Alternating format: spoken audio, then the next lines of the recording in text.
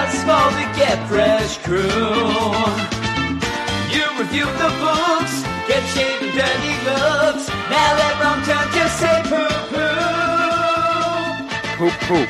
Welcome back, Get Fresh crew, and to all of those taking the plunge for the very first time into the world of the weird and the wonderful. I'm America's sweetheart, Eric Shea. And I am Jim Werner. And you're listening to episode number 237 of the Weird Science DC Comics podcast. Yes, did you like the way I came in there? All happy? Like About time. Things are going great, Eric. And I'm Jim Werner. They're the best ever.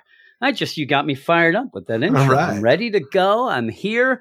I'm ready. I'm here. I'm near, and I'm ready to go. Eric, this is, what did you say? Episode 237. Is that yes. what it is? It is. Yes. Welcome to episode 237, official, unofficial episode of the Weird Science DCComics.com. I ended up having a twitch, Eric. This is the weekend of San Diego Comic-Con, so everybody's all fired up with all this news coming down the pike. Like the Unicrons? All these new books and creative things and the Unicrons and all that stuff.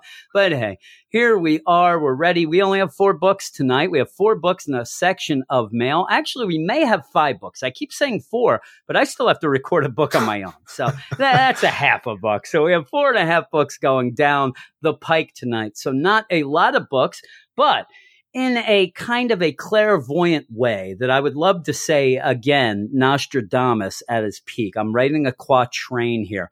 The 2 idiots will record way too long for the amount of books they have. Oh, yeah. That was a quatrain from Nostradamus. At one point, I even predict later that you'll hear Eric stop talking, and you could almost hear him through the podcast, through your ears, him gritting his teeth that I keep going on and on. Eric, I don't know if that's true. We shall find out. But if you want to go to all of the things Jim that we Sadamas. are around... Yes, if we are around the internet, boy, we're like a virus, Eric. You can't get rid of us. We're at Weird Science. You can't get rid of viruses?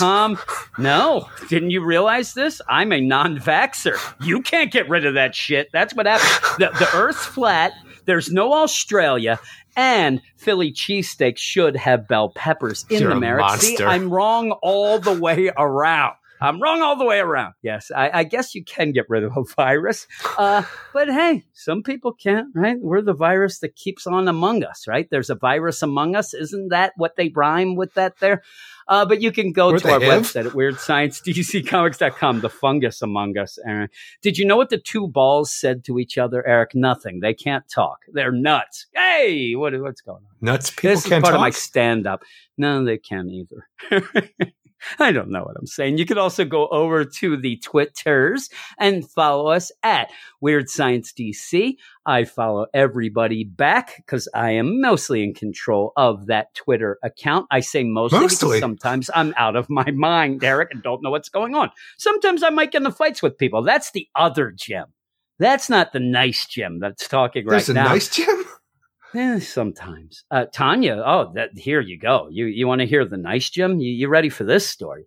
Yesterday, did you realize that at one point I looked at my phone and fumbled with it really quick? Because what happened was Tanya called me when we were leaving work. We left early. I had told my kids we're going to go to the Chinese buffet. Yeah. We ended up leaving a little bit later than what I thought we were going. Not much, but then it takes us a while. I take you to Wawa. I then have to drop you off. So it was taking a little longer.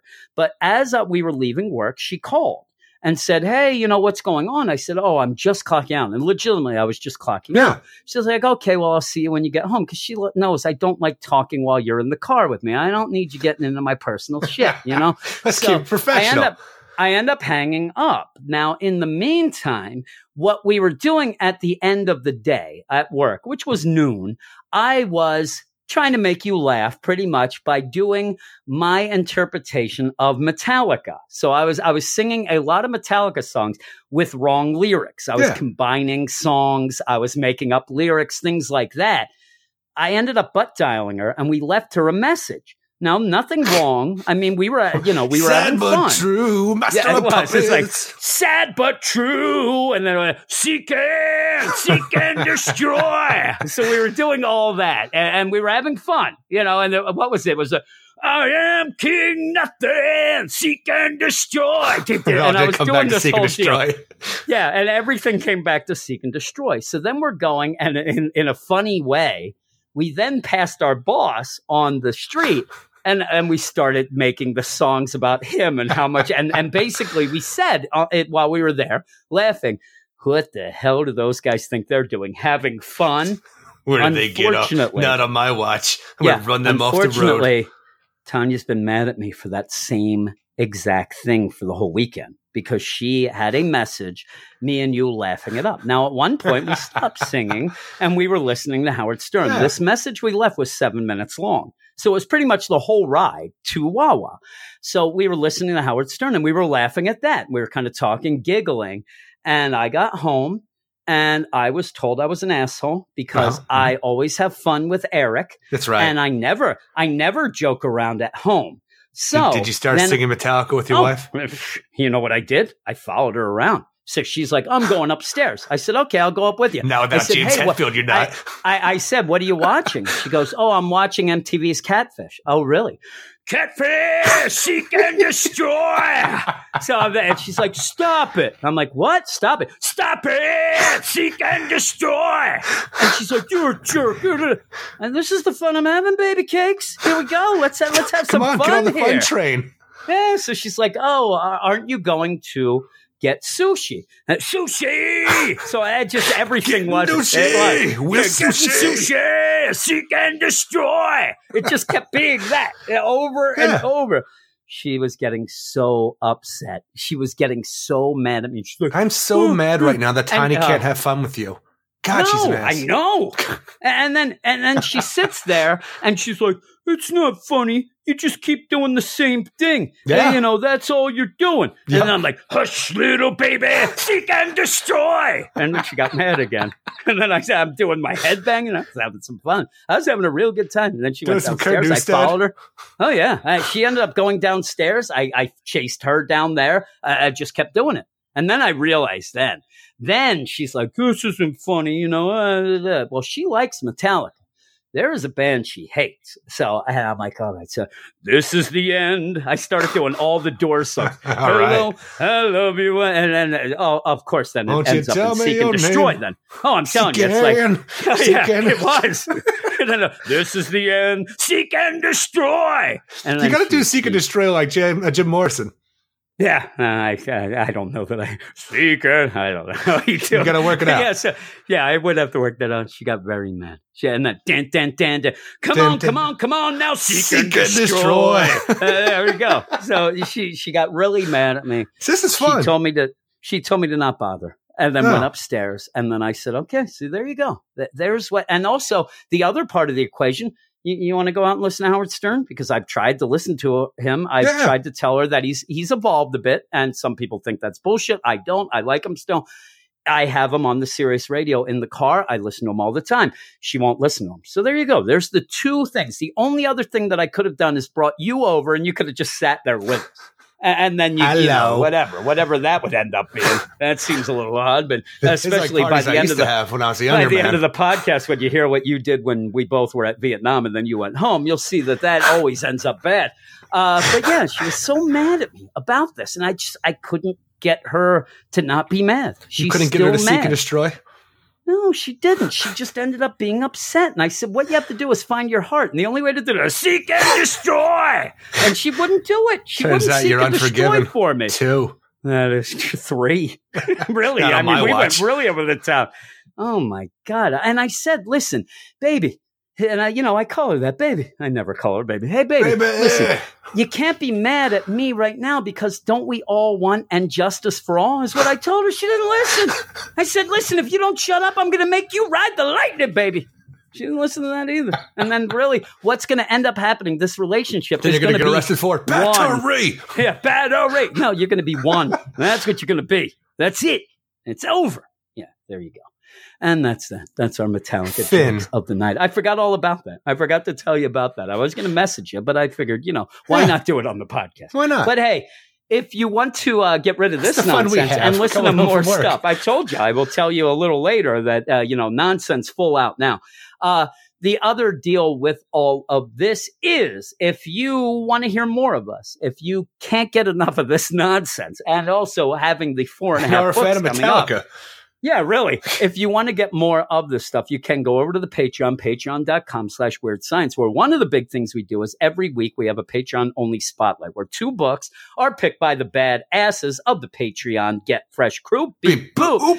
And this week, they picked some pretty big ones, right? You had Jimmy Olsen, Superman's pal Jimmy Olsen, #1, and we had Aquaman #50, the anniversary deal where Aquaman finally reveals himself to the world as being alive. I will tell you a little spoiler. That's our book of the week. So if you want to get involved in, actually hearing us talk something positive, go over to the Patreon also. In a couple weeks, I know I'm a short guy, but I'm going to get pretty low. It is an annuals week, 2 weeks from now, and that podcast will be Patreon exclusive, as all of the annuals week episodes are. This one just comes up a little quicker than the others had. Usually you have a little more spacing of the annuals week. That's this not one on is us. kind of that's every on other calendar. month. No, that's problems. just the calendar. Yeah, really. That's the problem of the gods, is what that is. So if you want to listen to that and listen to a lot of other shows, it's not just the Spotlight, but even just the Spotlight. We have a Marvel Spotlight. We have an Indie Spotlight. And boy, if you want to hear me and Eric lose our minds, tune into that Indie Spotlight. It's crazy. But yeah, with that though, we are going to salute what we call the badasses of the Get Fresh crew, Eric, and we do that with the badass roll call is what we do. Should I do it all as James Hetfield? I don't think I'll be able to, so I'm not going to. Listen to your voice that would be trouble. That would be trouble, but here we go. All right. I don't know what he's talking. Yeah! Come on, everybody!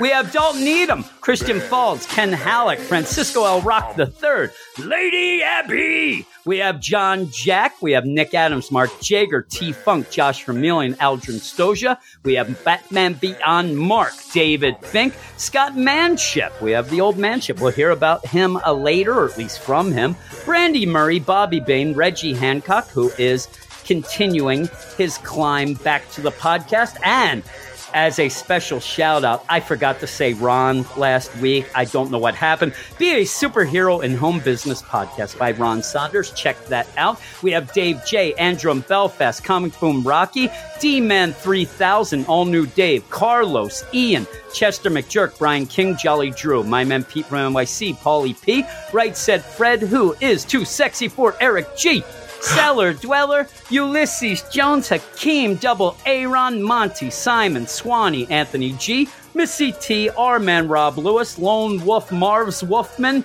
and Ruben. Ruben's there as well. So I hope, I hate when I'm told I forgot some people, and usually it's just because I'm an idiot. Where I'm going through, I get distracted. I tried not to be. So if I ever do miss your name, it is never because I'm mad. And that's what happened. Ron, and again, I'll say, go look up Be a Superhero in Home Business podcast by Ron. I owe him a little extra there. He actually thought I was upset with him, and I'd never be upset with Ron. And so he's like, oh man, you skipped me. Like there was some reason, and there wasn't. And the reason was I was an idiot is what it was. But thanks all of you badasses. Thanks everybody on the Patreon. We salute every one of you. We hope that you're enjoying all the shows and all the things that are still remaining for the month will be coming up. But right now we're going to go off to the books. Now we have waited for far long enough for the part of the podcast we love, the meat and the cheese that we crave. Oh Jim, we just want to hear your voice some more, and we want to hear all of your scores. We don't want to hear Eric Shea. Let's hear Jim's reviews.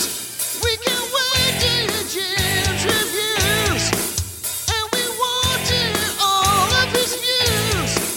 We just can't wait for Jim's reviews. Hear Jim's reviews. We can wait to hear Jim's reviews, and to hear all the jokes he will use. We just can't wait for Jim's reviews. Woo!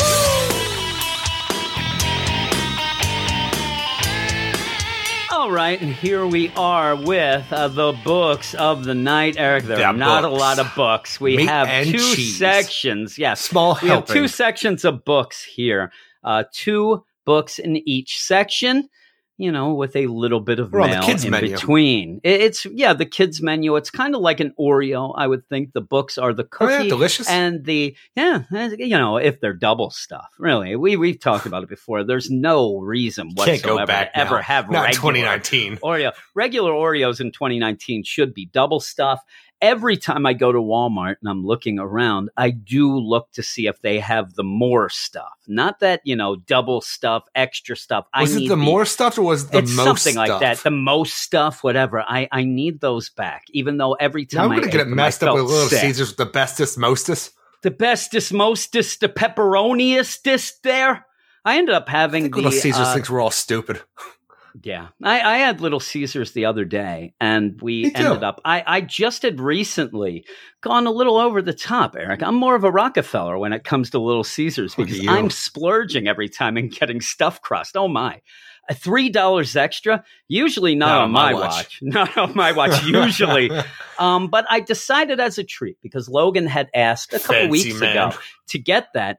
All of a sudden, I'm eating a stuffed crust pizza. I want to watch Puppet Master and sleep in a sleeping bag over at your house. But that didn't happen. Amazing. But Let's I do it. have actually enjoyed that stuffed crust pizza a lot. The last time I got it, though, because I get in that portal. Did you eat it backwards? I don't like talking to people. No. There's no reason to eat it backwards. What do I look like? Donald Trump? Do you remember the Donald Trump commercial? I do. He was eating it backwards. Also, there were points where you'd have like Michael Jordan, all these other crazy guys doing it. In the 90s. Bobby Brown, Whitney, I don't know. They were all doing it. Jay-Z, maybe. Was he back then? I don't think he was on the scene yet. He was still eating it backwards. I know he was there in the New York area. Hey, I was eating where it backwards. He's from. Why would you eat it backwards? First off, you eat it backwards, then you have no thing. You don't have it. Yeah, you shill. You end up with not anything. You don't have a handle then. You end up doing that, and then you have nothing to hold it by. So that screws I've made you a up. mistake. Plus, I've really got. It's almost like you paint yourself into the pizza corner. Then you don't want to do that. Plus, at the end, you end up with a pizza breadstick at the end. It's perfect to eat at the end. I know how Plus, it is if you now, have dipping but how sauce, they were, right? How they were freaking telling on the commercial how you're supposed to go to this new amazing thing where it's cheese stuffed in the crust, back of the crust. I'm like, you'll get there. You want to start with the dessert first and have all that cheese. Thing is, they want you to start with the stuffed crust because then you get frustrated and throw the pizza away. Now you got to go buy another pizza because you're like, I just threw away half a pizza.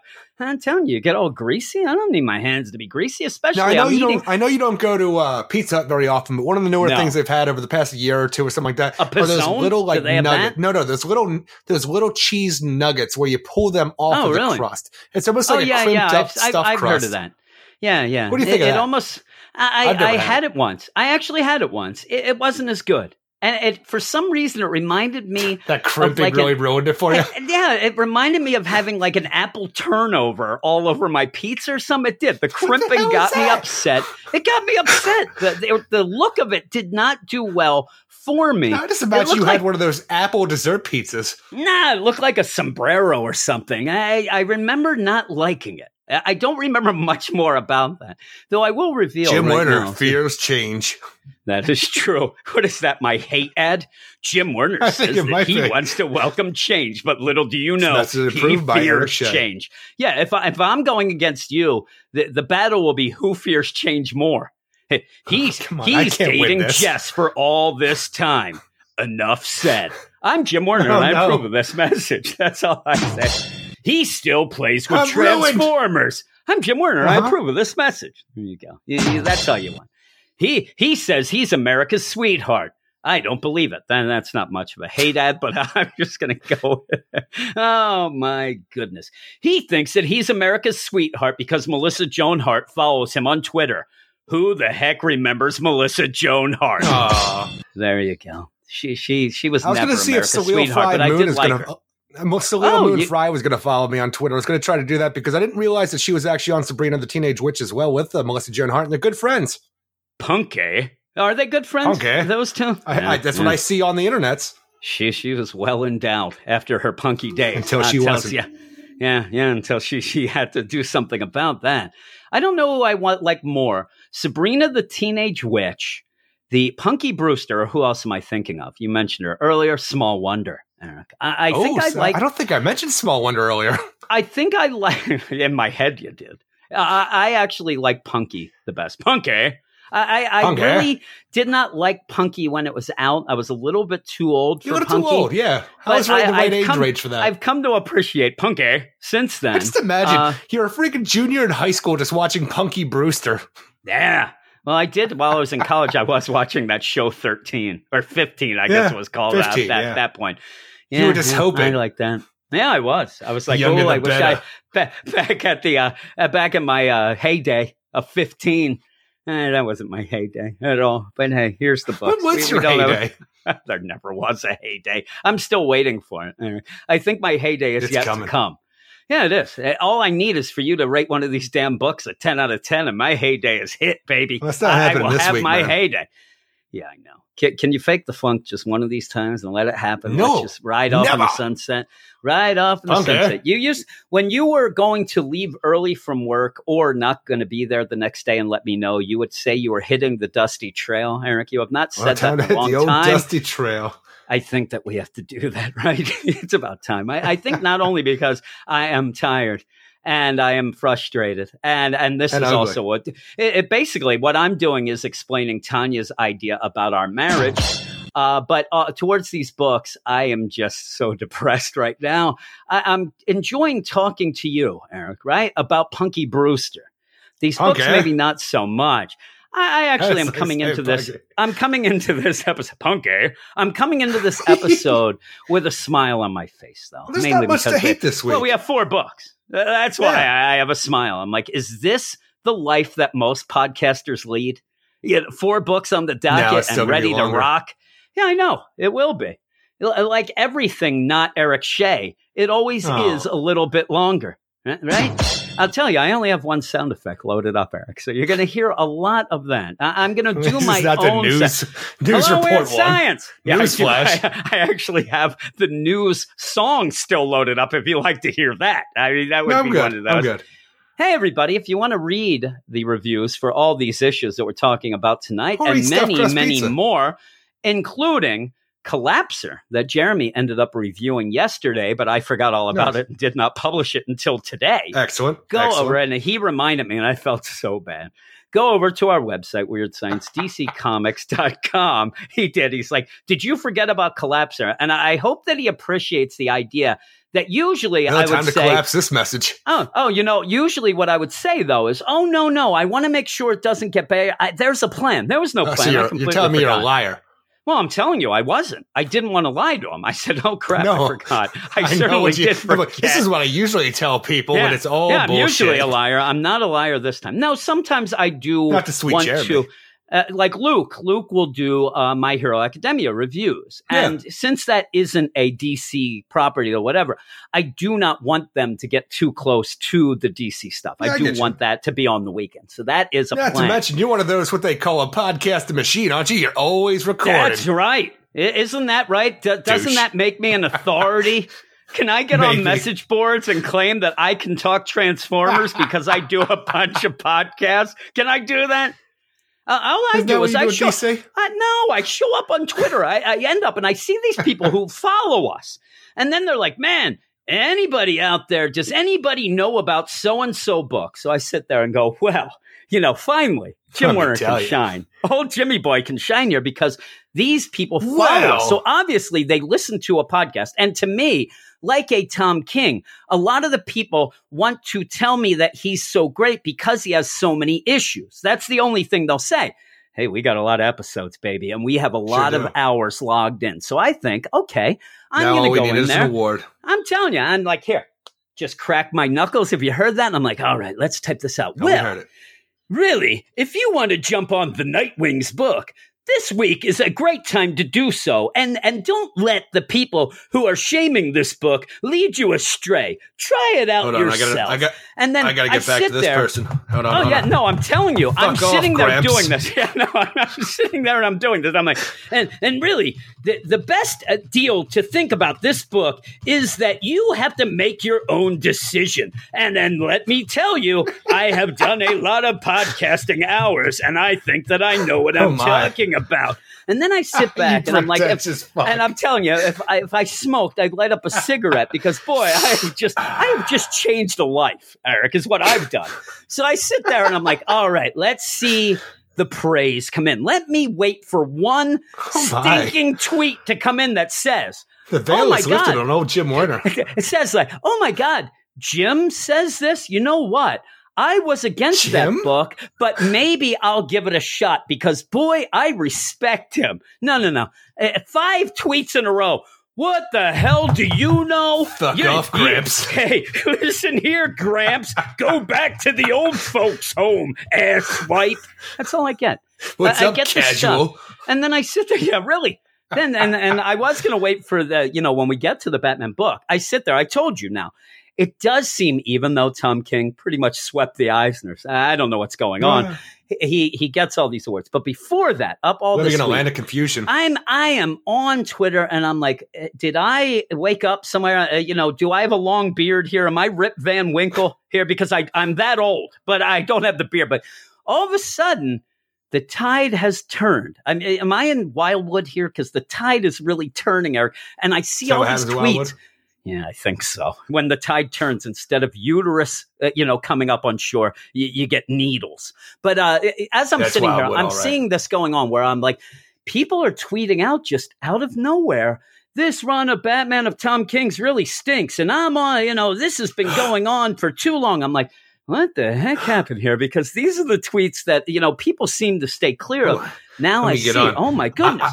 I've been saying this for a while. Click. Yeah, that's what I said. Gramps. That's what I said. Like, yeah, I agree with you. I've been saying this. I'm telling you, I'm trying to get in, trying to be the equivalent of the douchebag first on a message board. I'm like, yeah, I've been saying this for 60 issues. And then I get back. Yeah, right there, Johnny come lately. Go out of here, Gramps. I'm like, what happened? What happened? They're like, hey, I'm like, I don't know. I don't understand. And now I have so much written over my notes now that I'm screwed. But yeah, Twitter. So then you even get me at work. I go into work and I say to Eric, hey, Eric. Yeah, this is weird now. Everybody seems to be jumping off the Tom King bandwagon. Is it because, he's kicked off Batman book and now it's a safe bet to get off of it? But I said, now we're going to get on the podcast and not like a Batman book. And everybody, look at those guys jumping on the bandwagon. Johnny, I'm like, what? And then to make it worse, I actually said something to you that I knew would drive you nuts, is that I said, I'm on, and it's actually goes hand in hand with you and your horror movies and your message boards. Because I said, listen, why is it now that I'm mad at people hating Tom King because I think they're hating him for all the wrong reasons? I'm actually getting mad because they're not hating him the right way. I'm getting all mad at it. Oh my, Eric, it is so hot in this room right now. I am sweating like Eric Shea in December. I told you I'd use that one. I told you I'd get around to that too. You told me that last Sunday. Yes. Eric is a sweaty man. That's all that joke is. I just want to reveal. I went into work yesterday, actually. I get there. Eric can only have been working 5 minutes before I got there. I show him. He is drenched. I was working I'm telling you, 8 minutes before you showed up. Thank you very much. And I said, what the heck happened? You're like, I had to bend over and put labels on some boxes. And put stickers on a box. Yeah, there he goes. Bend over. But yeah, go to our website and you'll get all this fun over at Weird Science, DCComics.com. And I'd like to think that if you're just jumping on the podcast, you would think, oh my, these guys only have 4 books to talk about. This is why they're talking nonsense. No. That's not the reason. We're pretty much nonsense mongers. And I do think that I want to announce to people that starting now, Eric, I don't care about nonsense anymore. And I say don't care about it. I mean, let it flow, baby. At one point I told you, I said, gotta kind of, maybe we want to, and I think that it was part of what we're kind of joking about. I wanted to be more respected. I wanted to be the fancy Jim Werner, who when I walk into the room, they say, look at that Jim Werner. Pants. That's the guy who knows all about DC Comics. Up until now, I get, hey, that's the guy that yells at his wife and talks about, bowel movements. But you know what? I think I like the bowel movement yell at his wife version better. This idea of knowing more and trying to blow people's minds about these comics, it ain't working. Nobody listens to us. So there you go. They listen to the nonsense. When we're done in the Slack, barely do I ever get the idea of, hey, that Teen Titans review you guys did was great. No. Man, you brought up a hell of a point. It really changed my mind on what's going on there. Yeah, no. Instead, I get, man, when you were telling Eric that you were going to come to his house and slice his throat, that was great. That's all they care about. I really got lightheaded right there. It is really hot in this room. And I did mention on the Patreon. Did you take your medicine? No, I talked on the Patreon. I'm done. I'm stepping back from medicated Jim. And listen, this is why I am scattered. Did you? Hold on. You left your pills at work, didn't you? Yes, I did. And we left early yesterday. I never got to take the Friday medicine, so I didn't. So I'm telling you, this is not a freaking decision that you have made by a thought out plan here. It's just that you left your pills at work and are trying to make an excuse. Our work schedule was an intervention, Eric. We ended up leaving work, and I left them there. I forgot because we left early. Completely forgot them there. So I thought to myself, you can't bullshit me. No, I could drive back and get them, but then that's overboard. I mean? Yeah, it is hot. But so I ended up not taking them yesterday, obviously. So I haven't taken them since Thursday. So it's been a while now. It's been over 2 days. So I didn't take them. I was tired last night. I will tell you, I was very, very tired. I ended up doing a video review of Aquaman, and I had some fun doing it. But I think if people listened, they could tell that I was a little drained, right? So I end up waking up this morning and didn't feel bad. Like I actually really worried that maybe this was going to, I was really going to have a crash from this. I didn't feel bad. So I'm gathering up the Comic-Con news for the Patreon news program. And I realized while I'm doing this that I cannot concentrate one bit. I'm telling you, I'm all over the place because I'm gathering news. While I'm gathering news, I'm also hitting clickbait stuff. Then I'm singing a song to myself. I'm gathering karaoke. And I'm like, I have one thing I have to do. I concentrate. I'm slapping myself, Eric. I know you hate when I slap myself on the mic, so I won't do it. You seem like you're a mongoloid. For some reason, you really hate that. Don't say that. That's awful. So when I ended up starting the news program, then I ask anybody. I'm telling you, people will tell you in the Slack chat all over the place. I lost track of what I was talking about 50 times, talking about classic rock, all these TV shows. I don't even remember. So you're telling me the show was amazing. I actually, when I got done, I kissed myself, Eric. I stepped back, kissed myself, ow, and said, you know what? I think people might like this episode, actually, because I was out of my mind. But yeah, that's continuing now. There you go, Jim. Right there, people are going to hate it because for a fact that everything that we think is good, nobody cares about. The episodes that we actually think suck, people love. Yeah. Oh, we've had times in the past month or so where we legitimately had an episode where I thought to myself, I often thought, hey, sometimes I'm not ready to record. Sometimes I don't think we have a lot to talk about. But when we go and talk, we end up, having diarrhea of the mouth, all that stuff. We have nonsense. And I really enjoy it. But we did have an episode where it was my worst nightmare a couple weeks ago, where I did think that this was the bomb of bombs, that this show stunk. I was embarrassed to have it out there. I even said to you that I almost didn't release it. It was that bad. But yet, there we are. I got reviews from people all week. Best episode ever.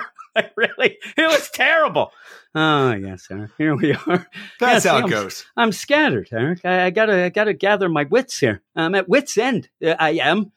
I actually feel like I'm doing like a stand-up, and I am I don't know. I can't even gather my thoughts again now. Good. I'm Robin Williams. That was what I was going to say. Oh, Robin Williams. A dead man. 3 weeks ago. Here we go.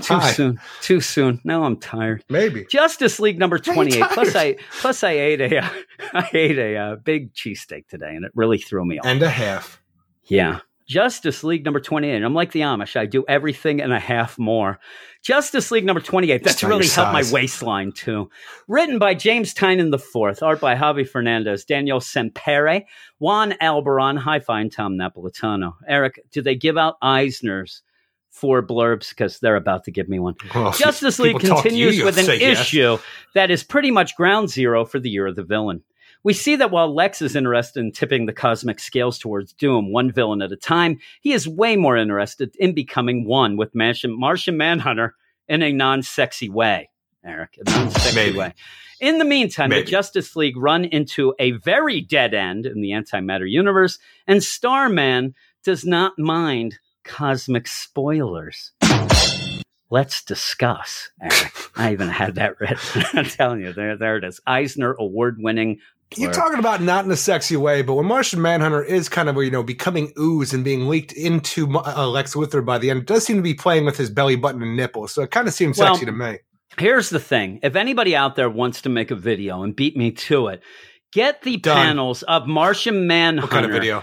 getting absorbed into Lex, and then have, oh, my love, have that, and you'll have the next version What, of the Unchained Melody? ghost pottery scene going right there, because that's what it needs. It needs Unchained Melody in there, and it would be very sexy and very, loving.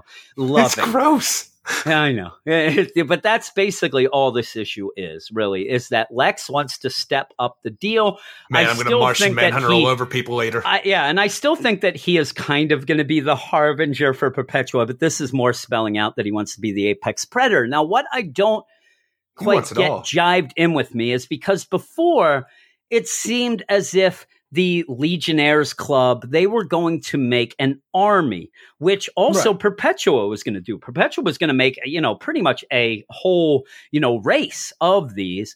Lex seems to just want to be it himself and then stop there. Well, he's going to What test I drive it have for a a while, problem see how it with- yeah, feels. well, what I have a problem with this whole story, and it really came to fruition here. It reminds me a lot of Metal, where you start at Metal, you had to build up to Metal as well, where it was Barbados. Once Metal hit, it was Batman or last.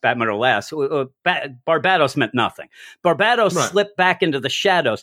That's what Perpetua is doing now, and it seems What are you talking very about? She's being similar taken in my care mind. of by the Legion of That's Doom. what I'm saying. What does that Until mean? then, Are they she's not. offing her? Taken care of? Adopting? Are we going to go back to the Flash with those hoods? They're Take nursing care of? her right now. Yeah.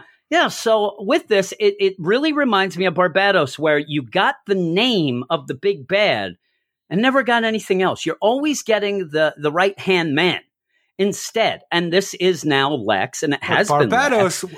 he was just having tower time with himself, just hanging off that Yeah. thing, looking around. Well, that's what he liked to do. It's his I hobby. get the idea that Perpetua is just going to stand around waiting for her court date with the cosmic judges. We didn't realize the court date is 2 months from now. She's been just summoned waiting. already. Yeah, she's there. They're going to have a hearing first to decide if they have enough evidence. Then they'll continue on with the trial. And so Perpetua's that cosmic throws ankle me monitor. off. Yeah, really. That throws me off a bit. Yeah, she has a flight risk if ever there was one. So she's in trouble. So having Lex Luthor here, but then having him as the apex predator, which up until now was pushed as what Perpetua thought was going to be the ultimate race. Oh, yeah. And then also the Legionnaires thought it was going to be the ultimate way to combat that, or at least take over themselves. Having just Lex being that and just throwing it out there without really knowing what that is yet, it throws me off a bit. So there's a lot of things in the story that you think are that throws you hearsay. off? We Go are in a on. part in the antimatter universe where we just have John talking about how I Yeah. can feel Sinestro trying to do the ultraviolet spectrum underneath my Yeah. ring tattoo This that I is have. I'm what- like, this what is does what that I'm saying. mean? All of this is kind of coming in where I think that this issue exposes it a lot because this is a very talky issue. Now, everybody who, especially Patreon people in the Slack chat, know that I have an ongoing battle between me versus Tynan's narration. This isn't narration life. heavy. It is vocal. It is dialogue heavy. I don't mind it though. When the dialogue here is pretty straightforward to what's going on. The problem is it's doing what a lot of other books like The Flash is doing, like Batman's setup doesn't do, all these things Not where explaining you're anything. skirting over things that need to be explained. And then later on using these as wow moments and they don't have it's a foundation No, made of it sand, means as we nothing. say. So when you say that with John about the he's Even when trying he to says, work the I can ultraviolet, feel it underneath my ring. I'm underneath like, the but it's ring. not We a thought ring his ring anymore. was gone. It's a tattoo. No, it's a that's tattoo the thing, now. though. If you look at his thing, it looks like he's got his Green Lantern ring again. He has a Doesn't ring. make sense. I know it doesn't. It looks like he has his ring back. So when he's saying, it's trying to get the underneath, it doesn't make sense. It doesn't make sense. And we never really learned what all that was. So you have, and in the meantime, There's Sinestro seven shows dark up. energies of the universe. Yes, and Sinestro, when he shows up, he's not pushing ultraviolet either. He's pushing yellow, and he's pushing, That's what we do in antimatter the deal antimatter there. universe. And We so do fear, we do it- yellow energies. yeah. It's all about that. But that kind of pushes away because Sinestro himself has been ultraviolet. He's got his new costume and all that. So it ends up kind of reverting back to use something that shouldn't be used anymore because it fits the story. And I thought that was a little off. Also, I want to know, and we'll get into this again, page per page, or at least, kind of like that. But the idea where Martian Manhunter's like, hey, where's this Perpetua? I heard all about her. I haven't seen her. And Lex says, don't you worry. The Legion of Doom is off taking care of her. Then we see 3/4 of the Legion of Doom show up in the antimatter universe. I hope Brainiac Who's is taking watching care of very who? intently. Look, It's just Brainiac's left. She's old enough to deal with her own stuff for a little while now. She doesn't burn. She swore she wouldn't burn the house down. It's fine. We can leave her what it go is, alone for a little I'll while. tell you what happened. Perpetua's Tanya. And I end up giving Tanya her medicine, a little disclosure. Tanya has a mental illness. And then it's nothing that it has to do with this, but I have to give her medicine because part of her mental illness kind of makes it so she doesn't want to take her medicine, which makes it worse. It's a Do you have never-ending this cycle. illness as well? Maybe.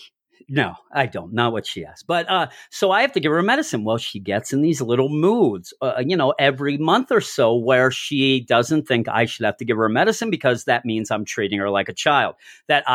So I think Perpetua has flipped out. She's like, listen, I'm not a child. You don't have to take care of me. And eventually she argued so much that you're just like, okay, whatever. And they went off to the antimatter universe. And that's what I think happened fully. But Just imagine it's one of those things. Here. She packed her Perpetua suitcase, walked down the side, down to the block at the end of the sidewalk because she's not allowed to cross the street yet. And now I'm running away, but doesn't know what to do at this point. Oh, it's great too, because at that point you don't realize Brainiac packs his suitcase too and walks there, and then Perpetua goes, "What are you doing?" "Oh, I'm running away with you." Like you said, nobody appreciates us, and you know what? They both learn a lesson that night, Eric. They both learn that they're needed. They both are needed. The problem is, though, the next day Don Drysdale shows up and tells Perpetua she can make the big leagues. Perpetua wants to quit school. It's crazy. In the meantime, Alice's mean cousin comes over. She's a drill sergeant. She's blowing her whistle, Eric. So when this is going on, scattered, Eric, getting crazier every day. The whole deal is at the end of last issue of Justice League, we ended up having the offer being presented to Martian Manhunter. I like the idea this issue shows that little offer, Kendra shouldn't have been there. Kendra was like one of those people who are there when something big happens, when you're sleeping over. She didn't have you're sleeping over somebody's house, and then something happens. You're not supposed to be involved in all this greatness. So they end up going and following, where it's sending them. Kendra knows right off the bat, hey, listen, this is nonsense. This is a setup. You know this. Why are you doing this? Martian Manhunter has his own deal, and I do like, as we go on, Lex calls out Martian Manhunter. Basically, you're the biggest one for Doom now, because what you're doing, trying to find me, that's selfish. You only care about yourself. You don't care about your friends. changing You're the me. heart of the Justice League. They need you to coordinate what they're doing, and you decided, you don't need to deal with them because you're off doing your own thing, you selfish son of a bitch. Yeah, you. and he says that he's even more of a selfish son of a bitch because of the idea that Lex calls him out. You're not doing this to help Justice versus Doom. You're not trying to figure out Perpetua. You're doing this to make yourself feel better.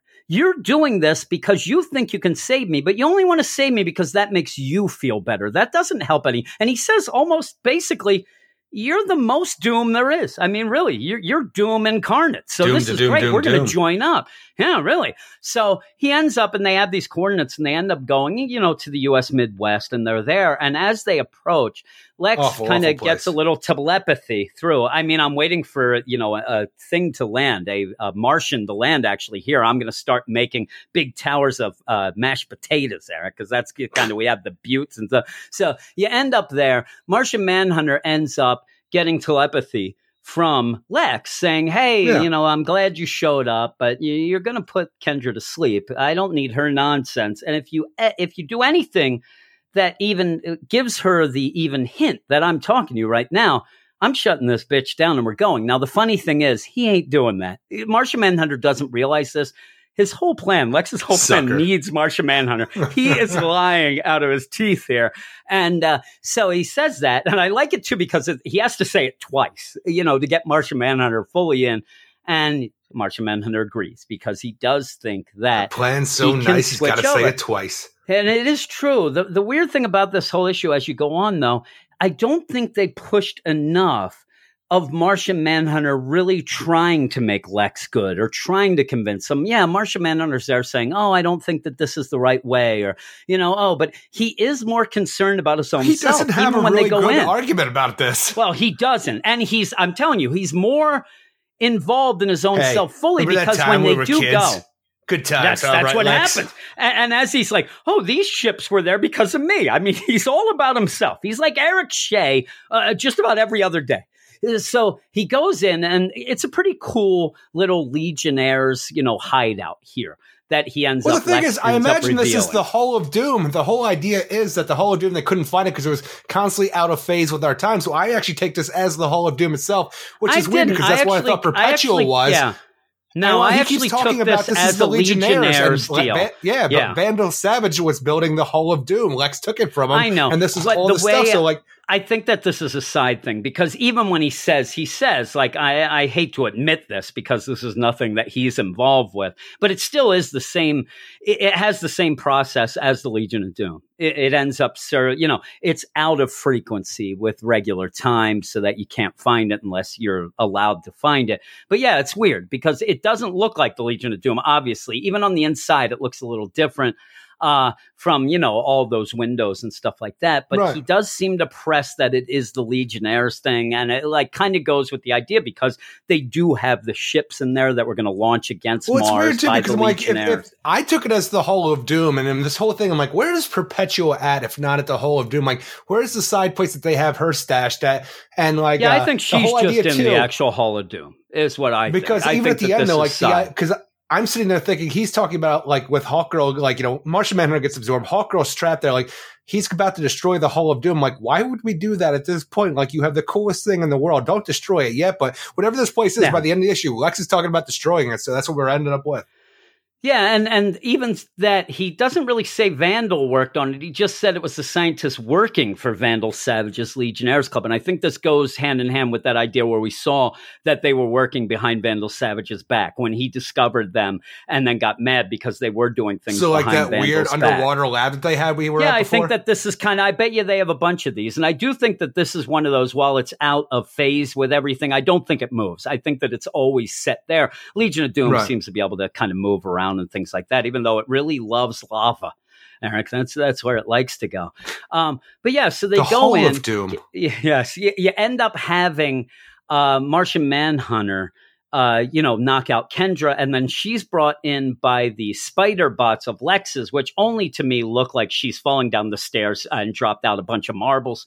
And this is where I will say that I have been giving Javier Fernandez some kudos for having art a little better than he usually does, say, and when he was Not on the this Nightwing issue. book. Some of this issue is okay, some of it is not. This first part, and especially as they go Everything dealing with into Lex this and phase, Martian Manhunter is awful. it's really bad. It's really, really bad. You go off to Quard then. I don't mind and that. you do have the Just League, and that looks pretty good. This is a wild goose chase right now. It seems like a stalling tactic, and only in my mind, this is the edict from editorial. Justice League has to be in a Justice League book. There was no That's what reason it for them to seems be like. in this. 'Cause There was us no going to reason for Quard, them to be there. I was so excited to go to the antimatter universe to find the anti-monitor. Even the idea that he killed all these Quardian weaponers who were building something where I'm like, is he recreating the Mobius chair to keep this in like Yeah. the continuity for what we were dealing with the idea that he is Mobius of the original Mobius chair, like the anti-monitor? I'm like, is that what we're dealing with now? Because that's very compelling to me. It's just that we go there. Everybody's dead. Anti-Monitor says, don't follow me. We have the Legion of Doom there, the rest of them who's not Brainiac and Lex Luthor, and nothing happens. Nothing. Let's go home, Yeah, everybody. And Okay. here's the thing is, I was even talking to people last review of Justice League about this, because I said last issue that I thought that they got the Monitor a little too easily. He ended up flip-flopping with just, hey, I'm going to give it a try. Oh, since you put it that way, so will I. I didn't want them to get the Anti-Monitor quickly, but I would have liked to have something where they just don't get told to go to the antimatter universe, go there, and pretty much leave then with nothing. I mean, it really, the only thing that this did to me was maybe point out that, he's a little crazy. I already know he's a bad dude, Eric. But he's having a destroyer him, of worlds. having him kill the weaponers, that's a little chaos off, bringer. right? I thought also off was Flash walking through and making jokes about dead people's helmets. I That's the weird understand thing. the Scott helmets Snyder are writes kind of like Barry Allen his. as the jokester of the team. Yeah, but it's the jokester of the team while they are, these aren't robots. It's very inappropriate. These are weaponers of Quard. These Look, are, they're these dirty are antimatter people. They Who cares are. about them? But who cares? Maybe John might be a little off and say, oh, you know what? These stinking guys, I fought them. But Barry Allen, yeah, he's I a do love the jokester. He's Quardian also a nice weaponers. guy. Yeah, I do too. So I was hoping to see them. I was hoping at least we'd get, instead of Yep, what ends there up they being a message in blood, maybe one of them almost alive. And they're like, oh, you have to do this, and maybe hope that maybe some of them you will dirty live. matter people. Yeah. So, whatever happens, there. We'll never But get they along, end will up- we? They're just walking through this, wondering what happened. While you have John Stewart talk about, man, I fought these stinking jerks before, and just imagine all of them attacking you at once. I'm like, this is a weird deal. Sounds They're all amazing. dead. Let's do that right now. Yeah, they're all dead. But yeah, they're like, I don't know where the anti-monitor went. Out of nowhere, Batman seems to have levitated way above the scene and says, hey, everybody, you're standing on a bloody message. I wanted everybody to scatter really quick. Oh, God. Gross. And it basically like, hey, Just John, clean can these you shoes. translate it with your ring? And again, this seems like, and we see Green coming out of it later as well, that he has his Green Lantern ring back. And That's it's the a thing, is I'm weird telling kind you, of an he's aside had- here. He's had the Green Lantern power. It's just been a tattoo ring that we've I'm had just this saying, entire it looks time. like a ring, and he kind of says ring. I'm telling you, it looks And I'm like telling a you, ring I now don't know again. what everything has before, because when his ring was destroyed by Sinestro and we were told that you are now of the ultraviolet spectrum, you can never become a Green Lantern again No. until he he's still somehow out Green just Lantern. had a green. I know, I'm Yeah. saying, but then in the story, he just kind of overcame that, had a Green Lantern tattoo ring on his finger, and that didn't seem to matter anymore. Now he's trying to get underneath my ring and had the ultraviolet take Does over that me. I'm mean like under I his don't skin? know what that means. I don't know either. But Got you under there's my that skin. weird deal here, and could this be something because you end up having Batman say, "Hey, John, never made sense to translate begin. that with your ring," and then I'm saying about this translation, Yeah. and then he's stopped though by the World Forger, who then says, whoa, no, he doesn't have to translate. I know Malthusian. I'll do it. And it's a weird way. Like, why did you need that? Why did you need him to step forward and say, no, John, you don't translate. I know the language. And then says, don't follow. I'm starting to maybe go along the lines of people who are saying that the World Forger is not on the up and up. And maybe that's why the Monitor gave John's the a little too wink to trusting. 'Cause join. I still would have gone and freaking translated that. Yeah. Hell yeah, don't I trust would have. anybody. I would have translated that right then, because he translates it and he steps in, and it's just odd to me why you would do that unless you are really intent. James Tynion really wants you to know that the World Forger knows other languages. That seems odd. It might be the case, but yeah. So what ends It's up the happening? first We'll written just language. finish that You whole know, deal. I'm really old, guys. Yeah. That's what maybe it was. We'll finish that whole deal with, what happens, like you said, is as they're trying to figure out what's going on. Oh, man, where are we going to find this anti-monitor? He could be anywhere in the multiverse. You do end up having Sinestro, Cheetah, and Grodd show up and basically say, Sinestro saying, you're on my home field right now. This whole place is fear. I'm taking you out now. And the big thing is, and it was a pretty cool setup for tension-wise, was you had already set up that John was protecting the rest of them. If anything goes wrong in this antimatter universe, John is the only one who's going to be able to protect him. When they say, oh, man, you better attack Sinestro, he says, I can't, or else you guys can get destroyed because of the antimatter. And then they end up just leaving. It looks like the world force. It's such a weird idea for me, though, that they're really pushing that antimatter thing, because obviously matter cannot be in contact with antimatter. But Sinestro was banished to the antimatter universe without a ring. It's where he wouldn't build his yellow ring. So I'm like, he was fine for a long time. I don't know why you're really pushing this whole aspect. Well, what happened when they showed up, they said to him, when he got to the antimatter universe, they said, hey, you're not a Green Lantern anymore. And he said, does it matter? And then they figured he was antimatter. They didn't attack America. That was how it worked out originally. Didn't you know that? That's awful. There you go. It doesn't make sense. But in this, he basically have something there to make me think that was a joke. How about? Oh man, that didn't matter. Was that antimatter? You end up though with that. That's why you can make John not attack, and he ends up going. In my mind, though, make this whole scene not matter is what you're saying. When the World Forger yells, though, not matter. Says, if he succeeds, you'll all be destroyed by antimatter. We can't win here. That's what John says. And he says, agreed. We live to fight another day. It actually, in my mind, doesn't look like, at first I thought that he was teleporting the Just League out. It looks like he's teleporting the Legion of Doom out, because the ones that seem to be kind of getting sketchy over there are Cheetah and Sinestro. So we'll have to see what went on there. It does look a little odd, but it might be that they're making like a bubble of going and that's remaining. I don't know. Everybody's leaving. Yeah, well, while that's all going on, you do have Shane and Starman and Jarro. They're talking about trying to, and to me, it's just a weird force scene. And and it's kind of like, hey, let's kind of look into things and try to get a hold of the other pieces of totality. Doom. And now we're once again bringing up something that to me is a little shady in my mind. The idea that Starman's going to get a hold of the other parts of the totality never was really explained well to me. I still don't understand Will Payton's source of power, how he's connected to the totality, and if he goes through different parts of time with his mind, I can barely tell you what the totality is. I can rarely, flying through the goddamn source. I can't really put my finger on it. So when he Perpetuous says that, in there somewhere, I kind of have to go with that. So you end up where he's trying to contact that. He's trying to figure out what's going on. He's using Shane as almost like a lightning rod of, belief or, possibilities of what he said before. It's almost like a divining rod kind of thing of melding them. Again, I can't explain it very well. And so what they do see is that we're all doomed, that everything's going to fall apart. But we already kind of seen the scene a couple times. Doom.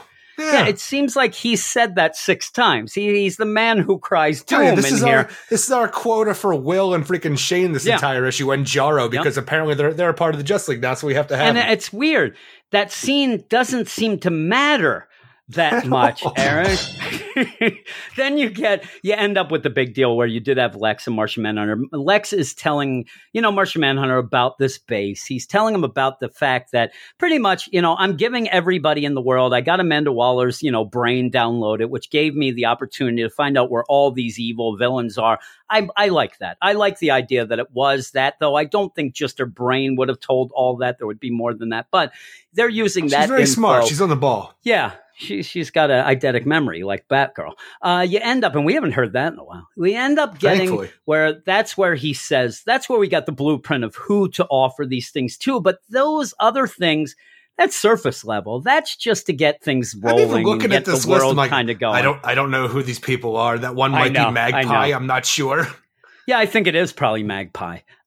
So you end up with that. But in the meantime, he's saying to Martian Manhunter, the big thing, though, is you and me. You think that you can save me. Well, I want to tell you, we can do this together. You don't have to save me.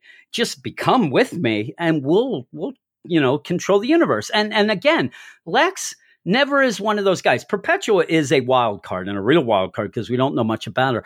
But Lex is one of those where he does seem to always think he's doing the right thing. And a lot of times it's one of those, if you squint a little and look at it, he might be doing the right thing. He even says about the idea of, Superman and stuff like that, but he thinks that Humanity the Justice League is nonsense. Yeah, well, this is the potential. This is, I can go above this alien thing with Superman. I've now seen better.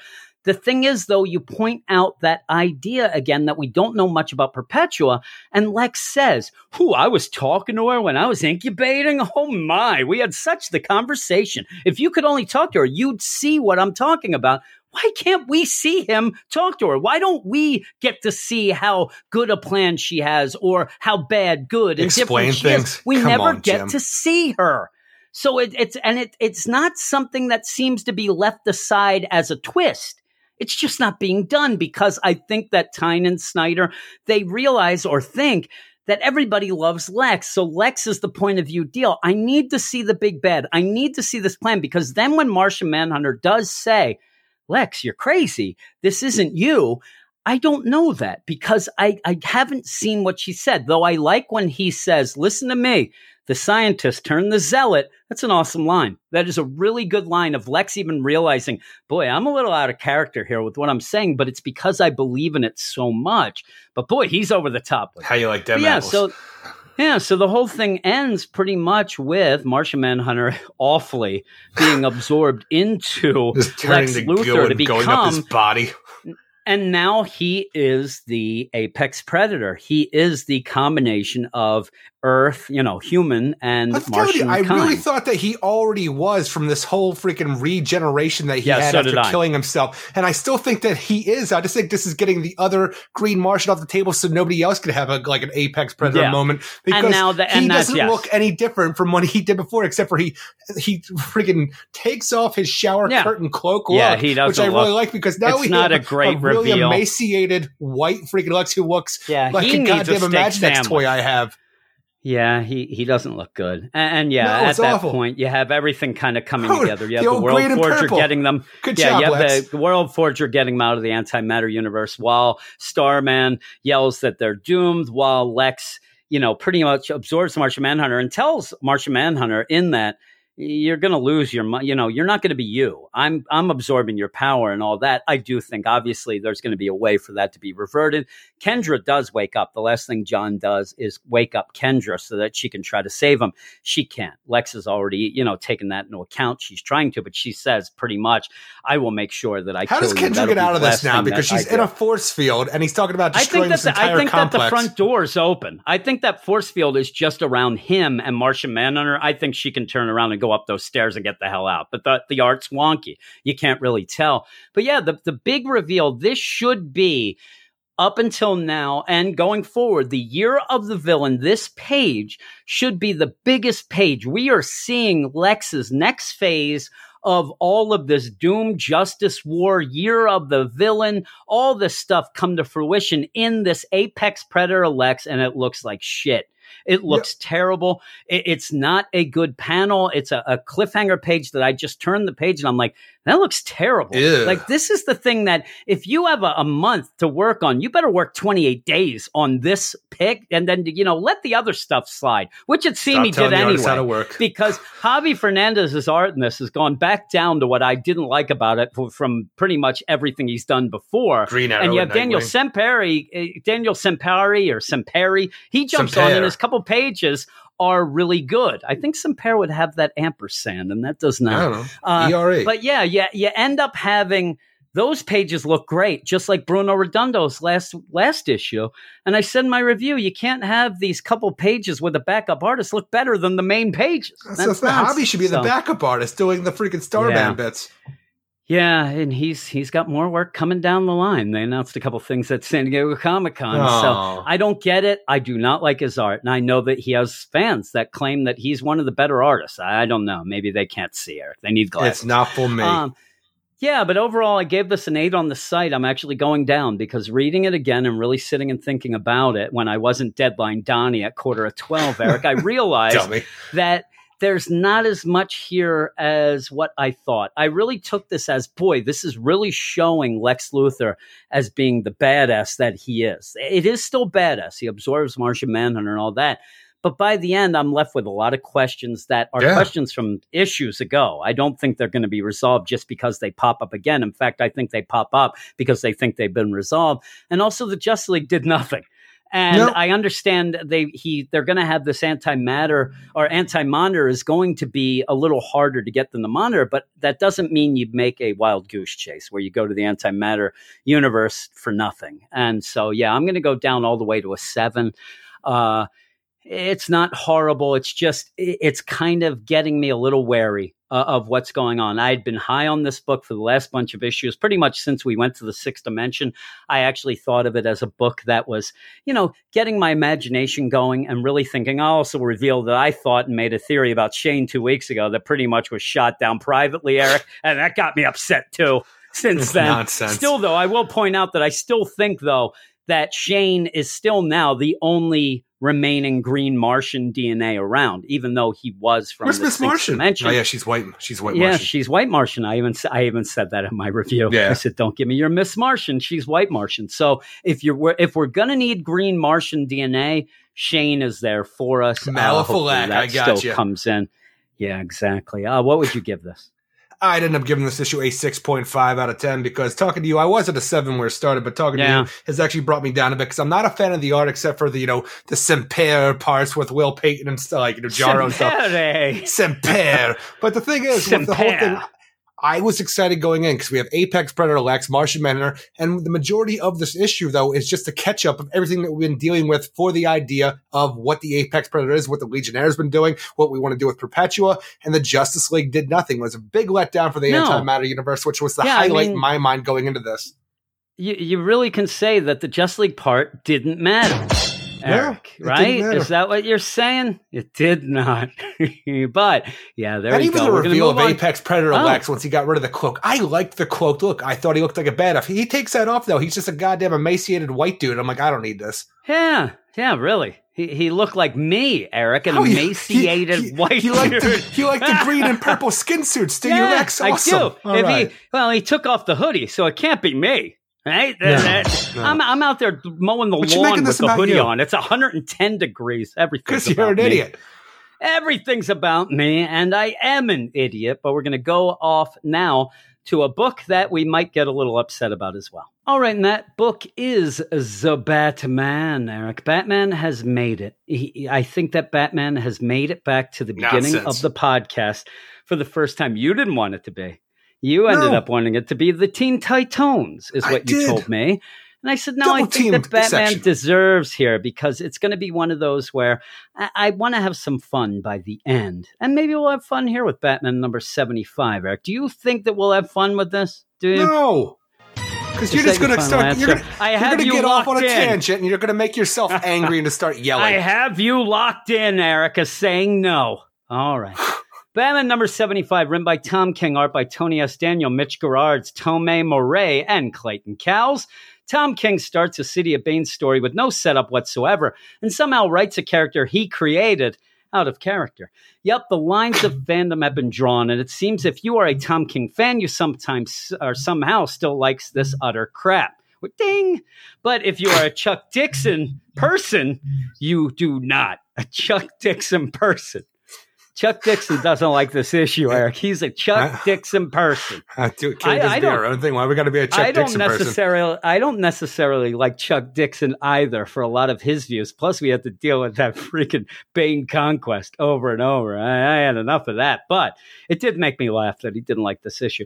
For myself, I'm trying to patiently wait until I no longer have to talk about a Batman book that is intent on proving over and over again that Batman is terrible at being Batman. Eric, and this Batman is just awful. He's been awful this whole time, and I did see a couple things. There's a Batman in this? Well, not just this. I'm talking the entire run, and I don't know if you realize this, Eric, but I do like to peruse message boards. I know that we're doing the whole thing as we do in most of the things. We just talked about Justice League. We brought things up from 10 issues ago. So there.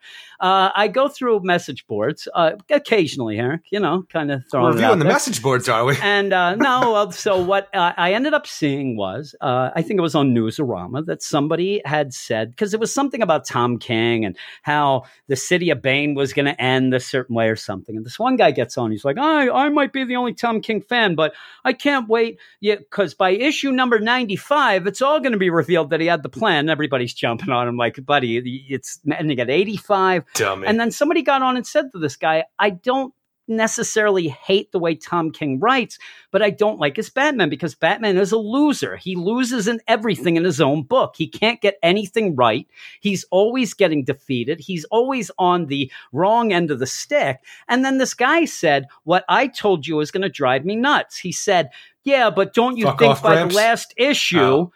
he's going to turn that around? And then the guy said something, and the reason I'm bringing this up is because he spelled it out way better than I ever could, where he said, 84 issues of being a sad sack and awful doesn't help one issue. You still have that taste in your mouth from the whole thing. So you're starting off the City of Bane. You ended up finishing off that last issue where it did look like finally maybe Batman came through. Maybe are you typing? All I hear is typing going on. I hear typing What are you going here typing? on I'm not and even on. touching nothing. I heard typing. Maybe something's being knocked around in your neck of the woods, but something is making noise. So we ended up having the Nain Pit. You ended up having, I don't know if you realize this, a folk tale, a Russian folk tale that we only got 3 other times in this run. And you had Thomas Wayne fighting Bruce Wayne after finding out that Bruce took the Martha corpse and buried it somewhere where he can't be found. And, that pretty much ruined Thomas's plan of a happy family, which it obviously seems like that wasn't the plan anyway. What is but the they plan end at up this fighting. point? The whole thing when I- we deal with this whole thing, I'm just like, well, what happened to Thomas Wayne's plan? Because everything in this book, that's the worst part of the whole thing. There is no setup to what we're dealing with. Yeah. So it ended with a gloved hand coming out of the pit, with leaving either Thomas or Bruce behind with this, dying guy from Ra's al Ghul. So, we all thought it was Batman, Bruce Wayne. Because I actually thought finally we're going to get something. And it seemed like the time where, okay, you're going to get Thomas Wayne. Now he's out of the story. We'll never get anything with him again. That's not the case. It does seem as if it was a Thomas Wayne who came out. That still doesn't set up this issue. Now, Maybe. what Tom King does a lot, and I was talking theories to you. I don't really want to go on full theories until we kind of get into this, but the idea that Tom King usually has to explain his issues post-issue, either through Twitter or other, interviews, has driven a lot of people insane. A lot of people in the Get Fresh crew, beep boop, they have mentioned this. He did this again because this issue has no setup. And one of the big things that people, including myself, said with this is like, why isn't anybody reacting? Yes, Superman is kind of mentioned. The Justice League is kind of hinted at. But where is the rest of Gotham's infrastructure? Where's, we see Harvey.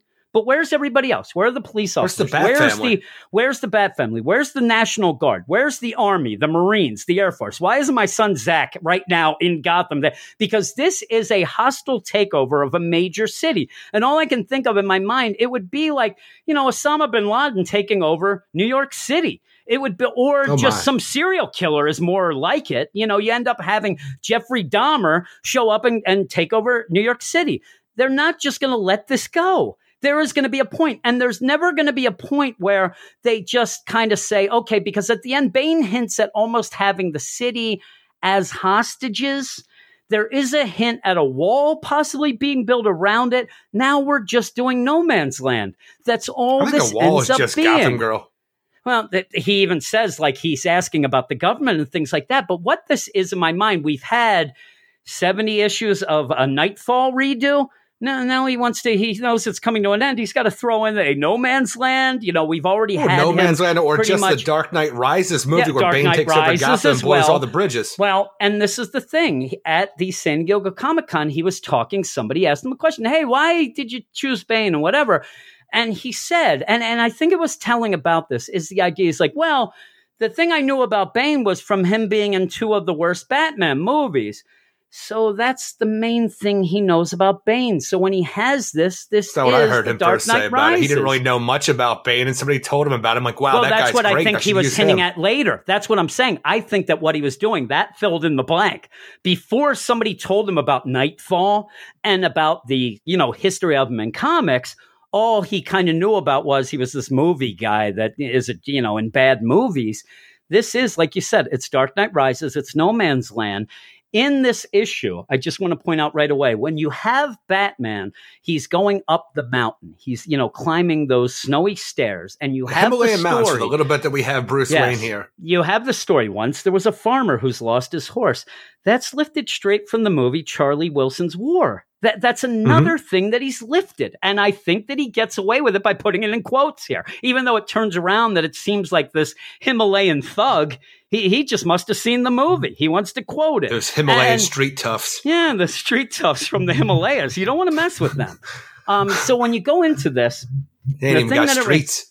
the thing that it reminds me of the most, because there's no setup and you're throwing him with the wow moment that he does well, usually. He loves these wow moments, and this is what is only needed for his fans to blow their lid, is that you have, Gotham City being run by Bane, Hugo Strange as a commissioner, but as we first start, you end up seeing the Riddler and Joker working together as detectives for the GCPD. Okay, that makes no sense. People are mad, but if it's revealed later that they're Tales from being the Dark controlled by Multiverse. if they're being trained or being controlled by the Psycho Pirate as they do with Two-Face, that's fine. I am one of those, and I've seen this mentioned, and I'm right with them. I can't see Joker being controlled. I think that Joker is one step ahead and beyond because of that whole idea of him in the multiverse, all that things that you never know what they're playing with. I don't think Psycho Pirate can control the Joker per se. That's just me. But this is it's just wow moments because it hasn't I'm been telling you, set it just up. seems so Dark Multiverse or just Elseworld for the idea that everything's flip-flopped here. All our bad guys are the good guys of this whole thing. Almost like an Earth 3 situation where, the villains are the heroes. And it's from funny. what we get out of this, it's such a weird thing because I have to think that, the ventriloquist, Wesker here, is being controlled by Psycho Pirate like everybody else. We seem to think that he's been going around saying, you love Bane, you love this city, you're going to do all you this love stuff. the city. But we saw in I Am Suicide that Wesker can't be controlled by Can't be Psycho controlled Pirate by the Psycho Pirate. because can't be. Scarface controls him. That's why I think that basically he's not being controlled. And that's why at that point it's like, boy, Wesker, what are you doing? You could have the whole world yourself. I think that that's the key of that. Though I can't trust Tom King on things like this. You do start out with later. People want to know how much later. Also, you even said, I saw people saying, oh, this is Dark Multiverse. This isn't really happening. The problem is at the end, it has the offer in it, It's which the throws offer, it off. yeah. But the offer also, to me, throws off this later. You're having the offers going now where pretty much I would say in this Justice League book. Now you can retro kind of fit this as saying the past Batman issues were pulled backwards. So the later is during the offer because now that Lex is the apex predator that we have going on forward, we do have some more offers going, but most of these offers have already happened. We're going to go to the next stages of them and things like that. So I think that throws the timeline off a little bit as well. The big thing though is the lack of setup. And if people are saying, well, you have to give them time, you have to give them that, patience there. I've tried before. No, I don't. I've tried to I've been get patience patient for 3 before. years. Heroes in Crisis started out as this crazy mystery of the puddlers and things like that. And then by the end, it just changed to be a dupe. So I can't trust things like this. We ended up, me and Eric tried to, take into account this whole setup of I Am Suicide with, oh my God, you have Even this the guy jokes, the doing riddles. that. Oh, man, the Joker versus the Riddler. We were told more about it than actually saw in that whole thing. And what the things we you were told end up were getting. nonsense. Yeah. And what ends up happening is by the end of the story, you get an exposition dump to tell you everything. I do think that at this point, I think it'd be a smart thing to do. I don't even I think do we'll think get Tom that. King's going to do it. No, I'm saying I think by the end he'll have like just, Bane just sitting there yelling about his plan. I do think that we're going to be revealed that this Thomas Wayne is not from Flashpoint. I think it's going to be the Dark Multiverse Flashpoint. I think that that's going to tie into he was brought over here by the Batman Who Laughs, and that's how he'll get out of all that nonsense of, hey, how can he come from a non-existent timeline, things like that. Timeline, I yeah. think that's the retrofitted deal. I think wish he's that from would be the case. I just don't think he's smart enough to do Well, that. And he'll here's try the to make thing, this make just the sense, even though it never idea- does. just the idea that we're having the Tales from the Dark Multiverse coming out and you're having big moments, the death of Superman, Nightfall, and things like that. I think that that is kind of going to be the MO for a lot of these things. And I think that if he does do that, it will get him out of a lot of things because it will make more sense. It really will. I know the thing is, he doesn't do things that make sense because he doesn't know anything about him. He just hears about him and runs. Like, even with this, we have Dr. Double X is killed by Two-Face here, but his other version, the reason he killed him is because there was two Dr. X's, but Dr. Double X's other version is an energy construct thing that would go away if he died. I want everybody to think of that. Sense. Yeah, people who are praising this idea of Dr. Double X being great, he messes up. Dr. Double X is not two people. Dr. Double X is a person with an energy construct attached. If Dr. Double X dies, that construct disappears. He has totally fucked up the character, which again, any character that ends up joining into a Tom King book gets messed up somehow. This is basic research. This is basically something that you can look up very easily and find out, and he doesn't. So it ends up being two guys dead just to tie into a prop to get you to get Two-Face. He messed up. He completely messed up. So right there's one check. Again, it's kind of neat to see, Riddler working with Joker, with Hugo Strange as commissioner, and then he lights the signal, and Thomas Wayne shows up, and all of this going on. Before we go on, I also want to know, are we ever going to find out what Tim Drake did after getting slapped? Are we going to find out why nobody remembered things? When, Batman said all this stuff happened and Alfred didn't remember and no Batgirl didn't remember. And then he went to Arkham and it looked pristine. And now we have this. And I think that this story, the way it's set up, this would have been what I wanted from the Nightmares, where Batman was in a coma and he ended up seeing a Gotham taken over by Thomas Wayne, where they're not fully... He's not even going with the points that I think he wants to go here. I think that what he wants to show you is that a brutal Thomas Wayne makes Gotham a safer place in an awful way. It's a very cliched thing. We've seen it many times before. I think that's what he's playing with, but he never really gets that far with it because he's too concerned with the wow moments of showing you everybody around Gotham being different. But this is what we got in that gift story where Booster Gold makes that other timeline and we get, hey, Tim Drake, he's working in the, his deal on the computer. And then you have, Jason Todd, he's selling tires and nothing came from that. I'm afraid that nothing's going to come from these moments of, Riddler and Joker. I really hope that nothing comes from this as well. Just the idea, because we had no setup to get us to this whole Bane, City of Bane kind of thing. But the idea that we have here with all these characters all working together, these villains, Thomas Wayne for the most part, and they would all then know about the Batcave. We have the ventriloquist acting as Alfred in the Batcave and stuff like this. In this issue, we have Dr. Double X dead. We have Amygdala's arm cut off by Gotham Girl. Yeah. And as far as I'm concerned, we have Two-Face dead. And if not dead, he's going to have one fucking eye for the rest of eternity for what happens in this single issue. So I hope none of this happens. And I don't know. I ain't no rocket surgeon and I ain't no brain scientist, but when you sever the connection between two sides of a brain, that doesn't mean that you get rid of split personalities here. That means you're dead. You're a vegetable. Bladed bat symbol in the eye. Yeah. He ends up throwing a batarang into Two-Face's one eye that somehow surgically separates his brain. Please. I mean, really, if you're going to force something, do it a little more than, try to work at it a little. Like I said, you end up having Bruce Wayne only in it as he's walking up this mountainside to try to get to his sensei, trying to get to the memory of the mountain. The memory of the mountain. And here we go. This is my theory. I know that it's going to bite me in the ass. It is, because when I try to think that something's being spelled out here. Write a story that make any of this work. Yes, and what I think is something in the Nain Pit, possibly Batman got killed. Possibly he got killed, thrown into the Nain Pit with that guy from, that ninja. He came back. He doesn't have all his memories yet. He's trying desperately to get back his memories. He's going to the memory of the mountain. He's going up there. And that's why, because when he gets there, the Himalayan street toughs who look like they may be 17. The one guy the one guy has a tire iron. The other guy just turns around. When is Batman not going to be just destroyed by anybody? And these guys are goofballs. They're complete goofball teenagers. It looks like that pretty much take them down. I hope that it's because he doesn't have his memories. But again, Rick Grayson seems to be doing well without his memories, right? He should have some of that, the guy's not got his muscle memories, memory. but he's going to this Himalayan mountain where he knows his sensei was, and he knows like about Catwoman maybe and his he remembers first time a meeting. couple things. Like that would be the most important things that he remembers. I don't know what they're playing with.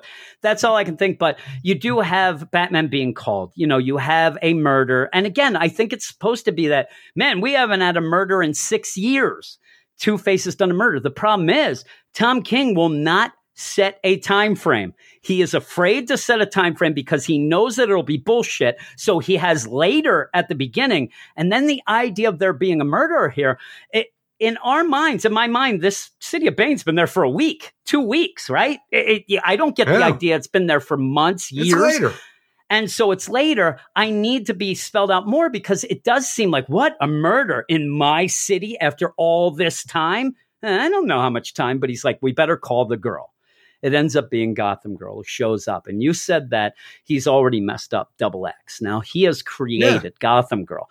Gotham Girl in issue 5 was almost then on the verge of losing her life because if she uses Just her like powers Gotham too was much, when he fought the she Justice will League die. and died because of it. Gotham fought the Justice League and died. Gotham Girl has been fighting since. We saw her fight in the Year of the Monster Men or Night of the Monster Men. We've seen her fight We saw just Flash and Batman and the Price. The Cost. The Price. I keep calling it the Cost, but yeah, he fought them. So when she is The Cost alluded is to, right. yeah, she ended up. It's alluded to that she fought off Superman already. Yep. He has talked And the to Justice Entertainment League, the Weekly military. and said that she has fought off the military and the Justice League. Why isn't she dead? Why isn't there a mention in this? Why isn't there something that I'm brings just happy people she's growing up her hair to back. speed? Yeah, and but where is it up to speed? And that's another time frame issue. But yeah, where is it where they're like, listen, Gotham Girl, you better watch out about your powers because they kill you. I think that he wants you to forget about that because that's not going to play well into a story until he needs it to, because maybe it will by the end. Remember, again, he also said that Gotham Girl would kill Batman. It's going to be Thomas Wayne now. It's going to be Thomas Wayne. She's going to kill Thomas Wayne. That's the out. He fucked it up all this time. He set this up to do that. Doesn't make sense to get Thomas Wayne here, but this is what's going to happen. When that happened before and she said that, it was a wink, wink, Eric. She didn't want to tell us everything, but I guarantee you it's Thomas Wayne now. So she comes in. I don't even think it'll be resolved. I don't think that'll she happen. shows up because it's too clever. And she shows up again. She was in the Batcave in a tube in the Bacta tank, with Luke Skywalker when you had Thomas Wayne show up, conk Batman in the head. He ended up going through nightmares. So we can say that that's how she's on board. But in that story that Joshua Williamson did, she seemed to, at the end of that, be like, I want to be good. I don't want to do this anymore. My brother keeps dying. I mean, they were going to help. So again, she has to be again controlled by Psycho Pirate. So you're dipping into that well again. And he's not, Tom King really doesn't dip in the well that much, right? Hell yeah. And then so you're doing that, but we don't know. We have no idea. Was she, converted back again on a boat or in an alley? I have no idea. I think both. But yeah, so or maybe she just went with it because she's crazy now. Yeah, but it seems like she's crazy now from Psycho Pirate, and it's the crazy love now, not the crazy scared she was before. Again, though, if you want to get people on board with this Gotham Girl, if you want to kind of give a little background, because the one page that was the page of contention with the Chuck Dixon, where you had Batgirl really going off, and I mean, really, there hasn't been many pages with that many word bubbles. It's a fucking Brian Michael Bendis goddamn dialogue. I said Tom King with dialogue is, I don't know if he saw Bendis and thought that was cool and went with it, but man, the kids really like this Bendis guy. Yeah, 15 issues ago, our complaint was that his dialogue consisted of grunt, pow, bang, when he was fighting KG Beast. So there was no dialogue. Now it's over dialogue, and it's very Bendis-esque. And I do think that Tom King is very influenced by Twitter, his fans messaging him, and even people who don't like him. But he's also just he's controlled or he's influenced by the zeitgeist of what's going on in comics. And that's what really gets me. I know he's an award-winning guy. He should have more confidence. He should have a style. His style flip-flops all the time, kind of with whatever is trending and whatever's going. And that's what bothers me the most. In this issue, he becomes Brian Michael Bendis dialogue. And it's really off. It seems really odd. It does not fit the character or his run so far in my mind. But yeah, she comes and she's like, hey, that's a big butt. Ha ha. I'm a sidekick. Kick, punch. So it's on like top me doing of a fighting podcast. the military, Justice League, and Superman at this point, on top of already doing it before when she was fighting Gotham Office with them, but all this other stuff, now she's fighting Solomon Grundy and Amygdala with and all Amygdala, those powers two that'll kill heavy you. hitters.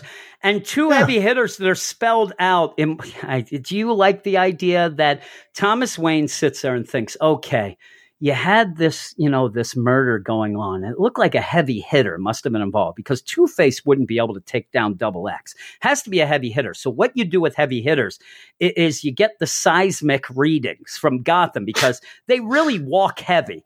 That is nonsense. That is complete and utter nonsense. I mean, I'm telling you. Next thing you know, he's going to Jim Warner's house. No, thank God. My buddy Big Bob that I worked with, who was 600 pounds, luckily he didn't live in Gotham. Batman would have shown up right now at the nearest Denny's and would have went to town. All he wanted was a ham over Miami, whatever those things are. That's all he wanted. He wanted to go to Australia before he died, Eric. He wanted a Grand Slam breakfast.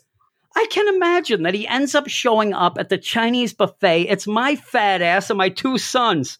And all of a sudden they're like, hey, were you here on a Monday? And I'm like, well, I don't know what you're talking about. They just start killing me. I'm dead. That's why Gotham Girl can survive because I'm not that tough. I'm not compared to her.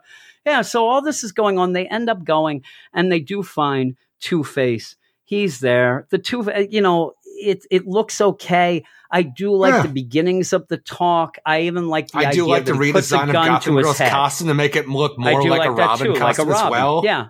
I do like, I like when Two-Face puts the gun up to his head and says, listen, I'll kill Harvey. Back off or Harvey will get it. But then it goes with the Joker told me a story about the false Batman. How once in a church, that was like 3 weeks ago. Once in a church, Joker held a gun to his own head and threatened to pull the trigger. And that was a threat. And he got the false Batman to do whatever he wanted.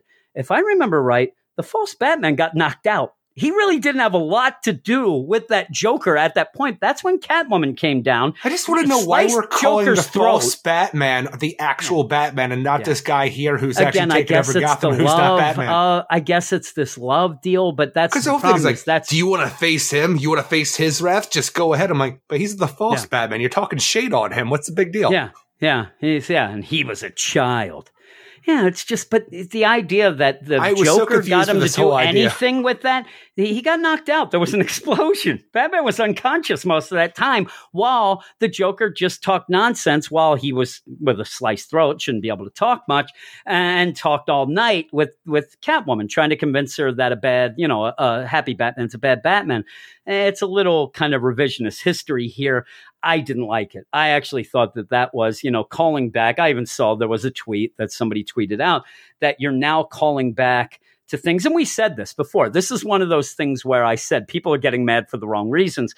This is where he just keeps referencing his own run over and over again to try to make you think it was important and try to make you think it was always a plan. I can write a story and then, fudge things later as well. But yeah, I do like while he's doing this, though, he's saying this, Harvey's got the gun to his face. You see Amygdala in the background. He's picking up his hand. He looks like he's on, the Normandy beach, on D-Day. He's picking up his hand behind him.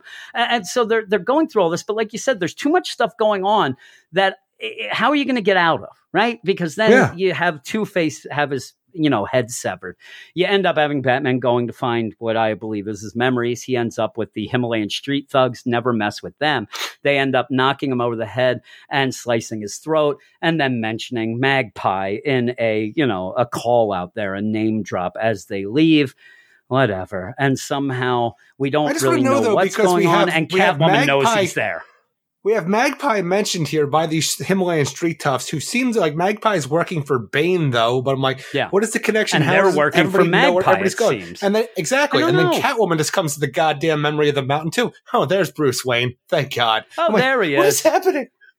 Yeah, and then it was on the boat. I'm like, really? You got a lot of other fish to fry right here, buddy. Don't worry about that. Your throat's sliced, but, really, Joker's throat was sliced in the church. He talked for 7 hours, but he's there. And Tom King has come out, and he said in an interview, listen, all will be revealed at issue 80.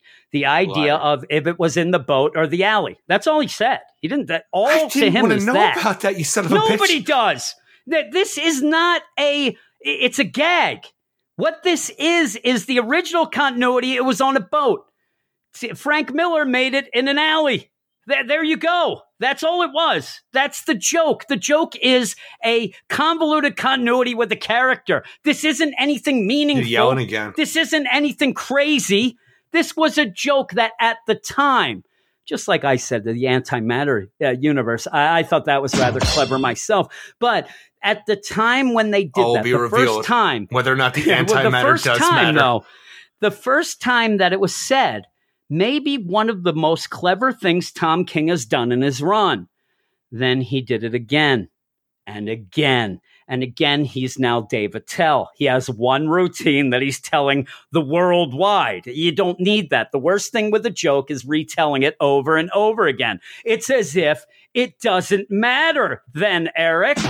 I couldn't get to the drum quick. But yeah, so and hell yeah, that was funny the first, I'd say 150 times, right? These jokes just keep being used. I don't need them. You then have Psycho Pirate. He has the mask. Also, you have Thomas Wayne go back after taking care of Two-Face, sending him off to be reconditioned by Psycho Pirate. He goes back. There's Wesker in the Batcave as Alfred. He does go up and have dinner with Alfred. Alfred obviously is not mind-controlled. Alfred thinks he is there as a hostage, so none of the Bat family attack. I can go with that. I wish it was spelled out better.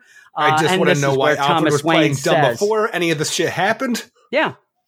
Maybe and again, I can make the guess that they said, if you play along, we'll spare him. But we don't know that. Everything is fill in the blanks. And that's where Thomas Wayne's like, don't worry, that's stupid Bruce Wayne. I hate his guts, even though I was going to the ends of the earth to get our family back. And I really thought I loved them, but not anymore. And, you have Bruce or Alfred say, when Bruce gets back, he's going to kill you. People are like, man, that was a badass comment. Whatever. And then you have Psycho Pirate. I'm trying to get through this quick now. I've had enough, Eric. Psycho Pirate ends up putting on the mask, telling Two-Face, you're going to love everything about Bane, the city of Bane, all Bane that. And Gotham. He's got a severed brain. What does he know? Look at him. And it is the Two-Face persona. Yeah, really. And so you end up then where you stop at this point. It's an anniversary issue. It's issue 75. Quite an anniversary, Eric. And you go off. Now we're going to get the offer. Now, is the offer and Batman. What's it going to be? Is it only me that thinks that the offer in every other book has been 2 pages at most? Yeah, it's right at the end. This has to be 12 pages. Why does this have to be the pretentious 12 pages? It's Mitch Gerard's on art, so it's like, oh man, these offers 2 pages. Not I'm my telling watch. you, that Mitch, whole you thing. When we get Mitch Gerard's on this whole thing for the offer, I'm like, what happened? Because I thought Riley Rossmo went on for the way the art looks in this whole thing. I'm telling you, looks awful going through this whole art change. He is so well loved. During Mr. Miracle, I would often say that the story drove me nuts. Again, I'll also say some couple people tweeted that they now realize that Mr. Miracle was nonsense, Eric. But maybe it was me, Eric. I'm starting a grassroots protest. No, but so you have to Mitch shove Gerard. Something in your eye. Some of your split personalities here. I did like Mitch Gerard's art a lot in Mr. Miracle. That was one of the saving graces for me because I didn't really like the story. But I did like the art here. I don't know that it's because I don't like the art, but it is a really drastic change.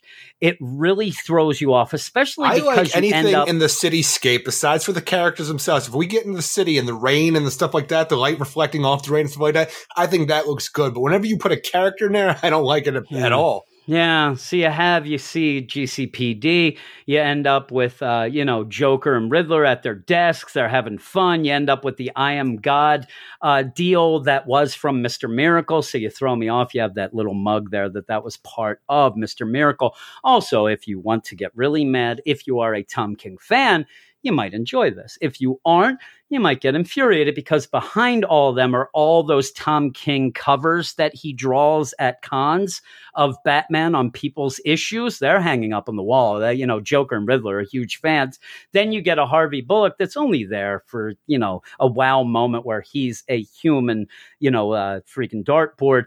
Then you go off and it goes through Cityscape. Like you said, it's pretty cool. You have GCPD and it says to protect and serve. The protect is it crossed out. I don't know what to serve means, that it's that crazy, but then you have a billboard. They've been doing things so much. Yeah, really. It's a cookbook, Eric. No, it's you end up having Gotham Girls watching Are You Behaving? So obviously setting up the idea that has been well into this city, because that's also seems to be a Wayne Enterprises at least funded deal there, whatever. You have a little Bane thing on the corner as well. But yeah, you have this, drone Kinko's going is through working overtime for that. As they're talking, you then see that Professor Pig is part of the GCPD. You have one of the craziest looking Zazzes. He looks like he is trying to be one Killer of the worst Moth and Chippendales. Fireflyer, part of the freaking fire department. The Zazz thing looks like he misplaced himself. He was next on the staging area for Bang Bang Bart, I thought, even though he looks horrible. But man, also because of the shadow of him taking his, his policeman's hat off, for some reason it looks like he's one of them guys with just the sides of his hair and it's all just bald down the middle. It does look it. It's like, boy, what did he use that old man? That guy? He looks terrible. Yeah, Professor Pig's out there. He's going around. He's licking people and slicing them up, even though no murder's happening in town. He seems to be a detective. There's Hush. He's back from that pocket universe. He's a detective. Yeah, Killer Moth and Firefly, they look like they are firefighters. Fire department, Again, that's Dr. kind Phosphorus and Mad Hatter, police officers. This is Killer starting Croc. to remind me of The Gift again as it goes through, but it's just going through. They're just wild moments. But as this is going on, you're getting this, Amygdala and this Solomon Grundy seem narration to be on the right page now. Yeah, and you still have no arm there for Amygdala, so, that's sticking. You do go with the idea, though, that Lex is talking to Bane throughout all this. The problem is this Year of the Villain, and what we just had with Lex is the apex predator, and everything that's been led up to this has been Lex is the big bad. Lex is supposed to be pretty much one or two of the big bads in the entire universe, not in the Batman book, obviously, but in the universe. He goes he goes well beyond, and Leviathan is another thing altogether. But when Lex shows up, he's the one in control of the situation. He's the one giving out the orders. He's the one offering the offer. Through this, Tom King writes Lex as if he's afraid of Bane, if maybe he thinks Bane is a little more, in charge of this and he needs to watch his P's and Q's. We just saw in Justice League that these offers pretty much are nonsense to Lex. He just needed Martian Manhunter was the real thing, while everybody else does their offers and kind of rips apart the world and the Doom deal. But in this, he calls Bane Sir during the things, and it was totally off to me. And I didn't see a lot of people talking about this. It really threw it off for me. Bane's where you Pepper have Patty. these That's offers. how you have to address you have these offers. Yeah, you have these offers, though, that are supposed to be Bane coming in and saying, listen, I'm giving you this opportunity. If you don't like it, then go F yourself. But in this, it's like, I know, sir, I know you've accomplished a lot, but don't you want more? It basically seems to me as if Lex is tiptoeing around like, hey, I know you're really down with this Gotham, but you're so good. Why don't you want to control the universe? Because you could be one of the best guys ever. I don't want you to be as good as me. He even pulls it back at that one point. Like, I'm not saying, you'd be as crazy as want to take over myself, but boy, you're one of the best and you've done all this. And boy, I want to offer you something. But while this is going on, again, this is hardly an offer. What this is showing up and finding out Bane's demands in my mind. He shows up and Bane's like, listen, this is what you're going to do. You're going to get your government. You're going to back off. You're going to make me a wall and you're going to get the hell out of my face. What government is Lex involved with? He committed suicide and has, really dissolved all his corporation. He's well above a government. He's well above the earth. He wants to control everything. But by the end, it just ends up. And then with him saying at the end, I see all right, sir. All can be doubted. All but Bane. Go fuck yourself. You have a Lex that's supposed to be the biggest thing, and Tom King can't even do that. He has to make it that he's pretty much, in my mind, to get he's the cuckold. Bane's just going to do what he wants, and Lex has to sit back and watch and hope it matches up with what he has to do. It just is ridiculous to me. It's really, if you ended up having at the end, here's a little script, Doctor. Okay, you tell me if this makes more sense, or at least intrigues you a little more. You have what ends up at the end saying, earlier, because you had later at the beginning. And earlier, you had Lex go and say to Bane, hey, Bane, you always want to defeat this Batman. I know that you want to do it yourself. I know you've had this plan, but boy, I can set it on a different path with what I have, I can do. And then Bane just like, I'm listening. And now we can get intrigued. Like maybe all this stuff we're seeing is a multiversal thing that Lex helped out with. Maybe this is something that is a little more than just a psychopirate, that this was a little late. But I don't think Tom King wants Bane to ever have any help because he's got to be the bad of all bads. That's the kowtow to him. Yeah.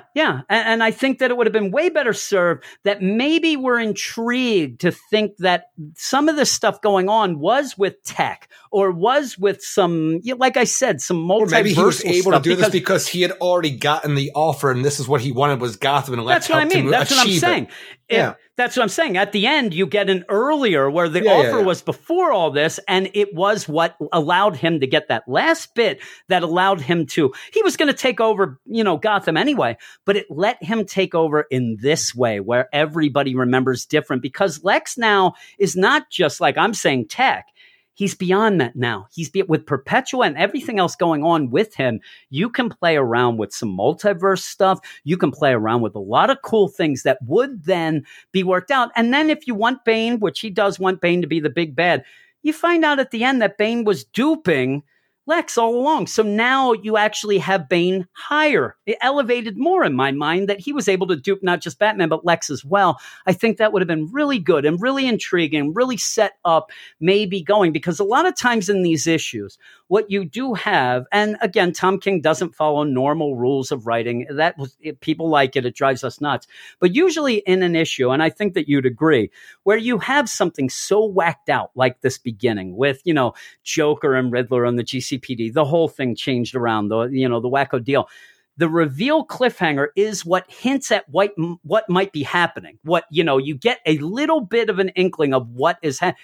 This is just nothing. And you end up, and I'm afraid we're going to go. Well, it's just a big wow moment that's thrown out there with no explanation. And I just think that we're going to need a Somnus satellite to erase everybody's minds about everything they should know from, Thomas Wayne Batman being there, Bane and everybody else knowing about the Batcave and stuff like that. So it just seems that all the knowledge of Batman, all his secrets are out there in the open for all the villains to know at this point. I'm like, we got to go back and retcon a lot of things to make it right again. I mean, and when you go back to some of his other stories, we always bring up the Kadeem. He always forces things, and then it doesn't matter. You can't enter or leave Kadeem.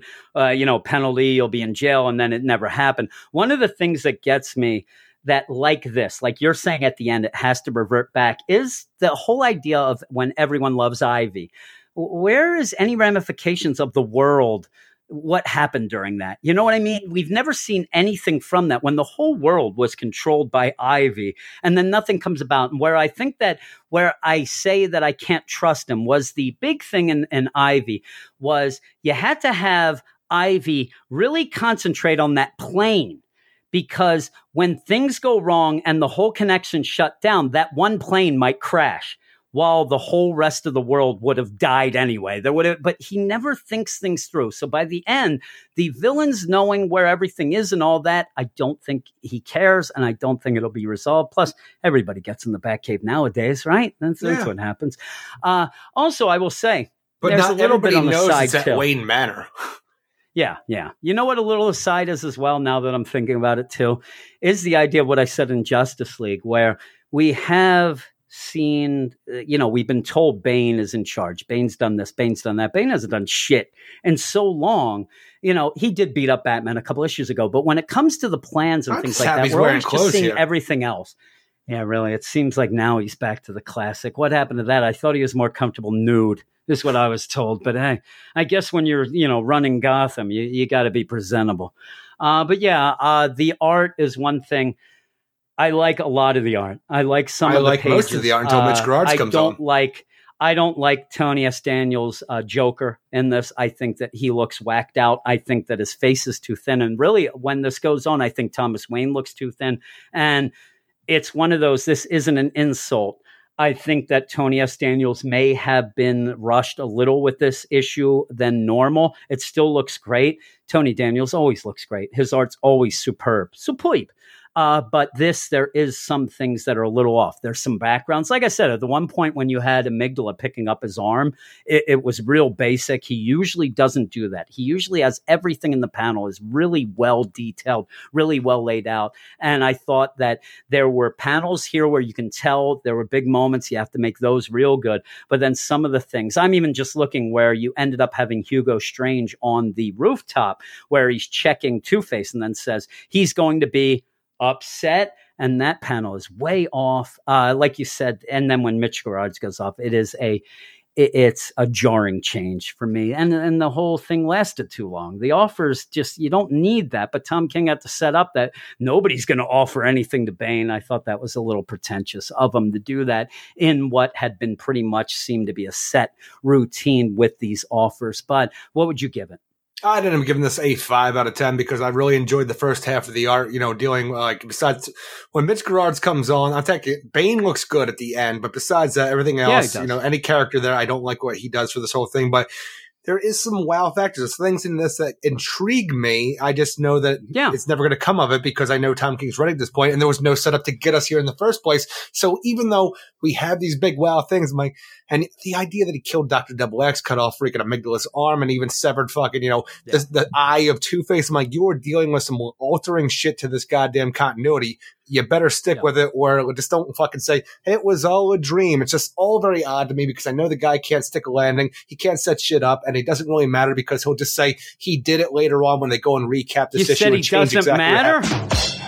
Yeah, I agree. 5 out of 10. The other, I'm with you. I'm at a 5 out of 10 as well. And this is the thing. This is the thing that drives me nuts. This is where he's been criticized before. And even stuff like Mr. Miracle. There weren't too many people criticizing, but, there were some criticism. This happened in Heroes in Crisis. It happens in a lot of his books, and I don't know why he does it. He ends up starting a story. There's no setup. Then he gets crap for the setup. And if we knew exactly what issue he's working on at that right moment, right there, then that like issue 4 of this arc, all of a sudden he'll give us that flashback of a setup. It's too late then. You need the setup at the beginning. Don't play these games because it is up. He even says there'll be times when people will say on Twitter, man, I don't understand how this set up. I don't know. Oh, I promise I'll explain it later. And then 4 issues later, he'll finally get back to it. But like I said, the damage is done. The needle and the damage done, baby. You have first impressions. I don't know if you realize this. You only get one time to do that. So I'm already driven nuts. And then you get back to it. And he does it all the time because he seems to react. He's a reactionary writer. And I just wish for his own sake, he would just tune everything out and tell a story. He ends up just throwing these things out. And I swear, half the times it's just for the wow factor to get praise and to be kind of a smoke and mirrors thing. I don't know. The guy wins awards. He's got loyal fans, though Batman's sales are down freaking to the lowest that they've been in 9 years. But hey, he does have loyal fans, and they hate us for it seems. But that's the way it goes, Eric. But that's it for the first section of books. And hopefully now we're going to have some fun while we go off to some mail. Yo, it's mail call. It's Mail with Jim. Hallelujah, it's Mail with Jim. Oh yeah, it's Mail with Jim. Hallelujah, it's Mail with Jim. Amen, it's Mail with Jim. Hallelujah, it's Mail with Jim. Amen. Let's hear what you have to say. We don't need no election. It's Mail with Jim. Boom, it's Mail with Jim. And if you want to be part of the mail, you mail us in at WeirdScienceDCComics@gmail.com, just like Manship. And isn't Manship always the star of the show? He just sends in notes and I throw them in his mail because they make me laugh. Manship starts with a quote. No one cares about convergence. Well, he says, True. I care about convergence more than any other storyline. Tell Eric that I hope Telos You kills his dumb favorite bastard. hero for saying that. But what if Telos is his favorite hero, Eric? What if that's the case? He's still chilling on It the is asteroid. not. It's fine. Yeah, he's just hanging loose, and that is from Manship, who's probably sorting through his frisbees as we speak. The Did next he pull mail the is from fucking trigger Dalton. on Deceased yet? I don't know. He hasn't said anything to me about that. Hopefully he has. And instead, he's going back and getting a Dark Side special. What, Dark Side War special? I'm sure that they sit there and they're having meetings and like, hey, we had this Year of the Villain coming out. Do you think that we could kind of repurpose Forever Evil and trick somebody into getting that again? And they just end up, they have a slideshow. Click. There's Manship's picture. They all start laughing and they send it to put print. back out an Underworld Unleashed reprint and says the offer on it because it was Neron going around and offering people things, he would Yeah. buy that. He's in. And so did I. It was a fun story. Yeah. But it has nothing to do with the offer. It's just kind of a you repeat did. of what happened in the 90s. You did like that. No, what it is you end up there like the offer special. Manship eats it up. He buys it. He doesn't even look at it. What it is special offers to get 10% discounts on all the subscriptions of the That's books. just good And he just savings. goes, yeah, 10%. He ends up getting that. He's like, this is hardly a great offer, but it's still an offer. I'm in. And then at the end, it's like what they give you an offer to is if you actually say at least once a month you like Convergence, they'll send you a nickel. And by now, All right. Manship is rich. How do you think he got so rich? He's pushing Working Convergence. nonstop? That's how. Yeah, he does work a lot. He does. And then he cools off, Eric. He works hard. He plays harder. You know what I'm my. saying. He's I there do. at the steel mill. I'm intrigued. He's going at it, yes. Dalton is next. Thank you, Manship. And Dalton says, what's happening, fellas? I just finished up, last Dalton? week's podcast. When I heard Eric getting excited about taking Friday off because there weren't many books, I said, not on my watch, and decided to send you some ramblings about my thoughts on the state of things at the old DC Comics. And I want to hear from Dalton because he's come back to the fold. I haven't heard much from him, though. You know, he's kind of come back. He's kind of laying loose. Maybe this is his whole deal. doing That his thing. he doesn't want to get that fired up, like that, but he's laying loose. I'd be curious to know what happened with Jeff Johns. Not on my watch. Yeah, really. Then he comes out. Same with me, really. I'd be curious to know what happened with Jeff Johns at the main offices. He is made president around the launch of Rebirth, which seemed to be something he was spearheading. To me, I really enjoyed Rebirth. So did I. It's what got me into collecting, and it seemed like Rebirth had a fairly positive reception. It did.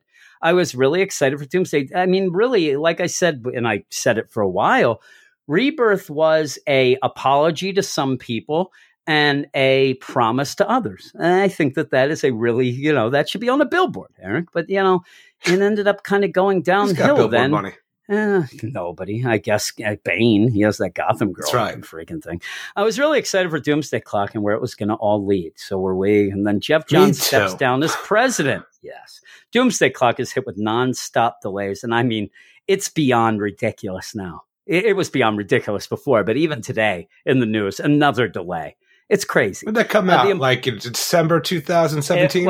It was supposed to come out. This next issue was supposed to come out in May. After all the delays, it was supposed to come out in May, and now it's coming out in September. The importance of Doomsday Clock has been diminished. And in comes Scott Snyder with Metal to reshape the direction of the universe and books. And now Shazam is getting the delayed treatment.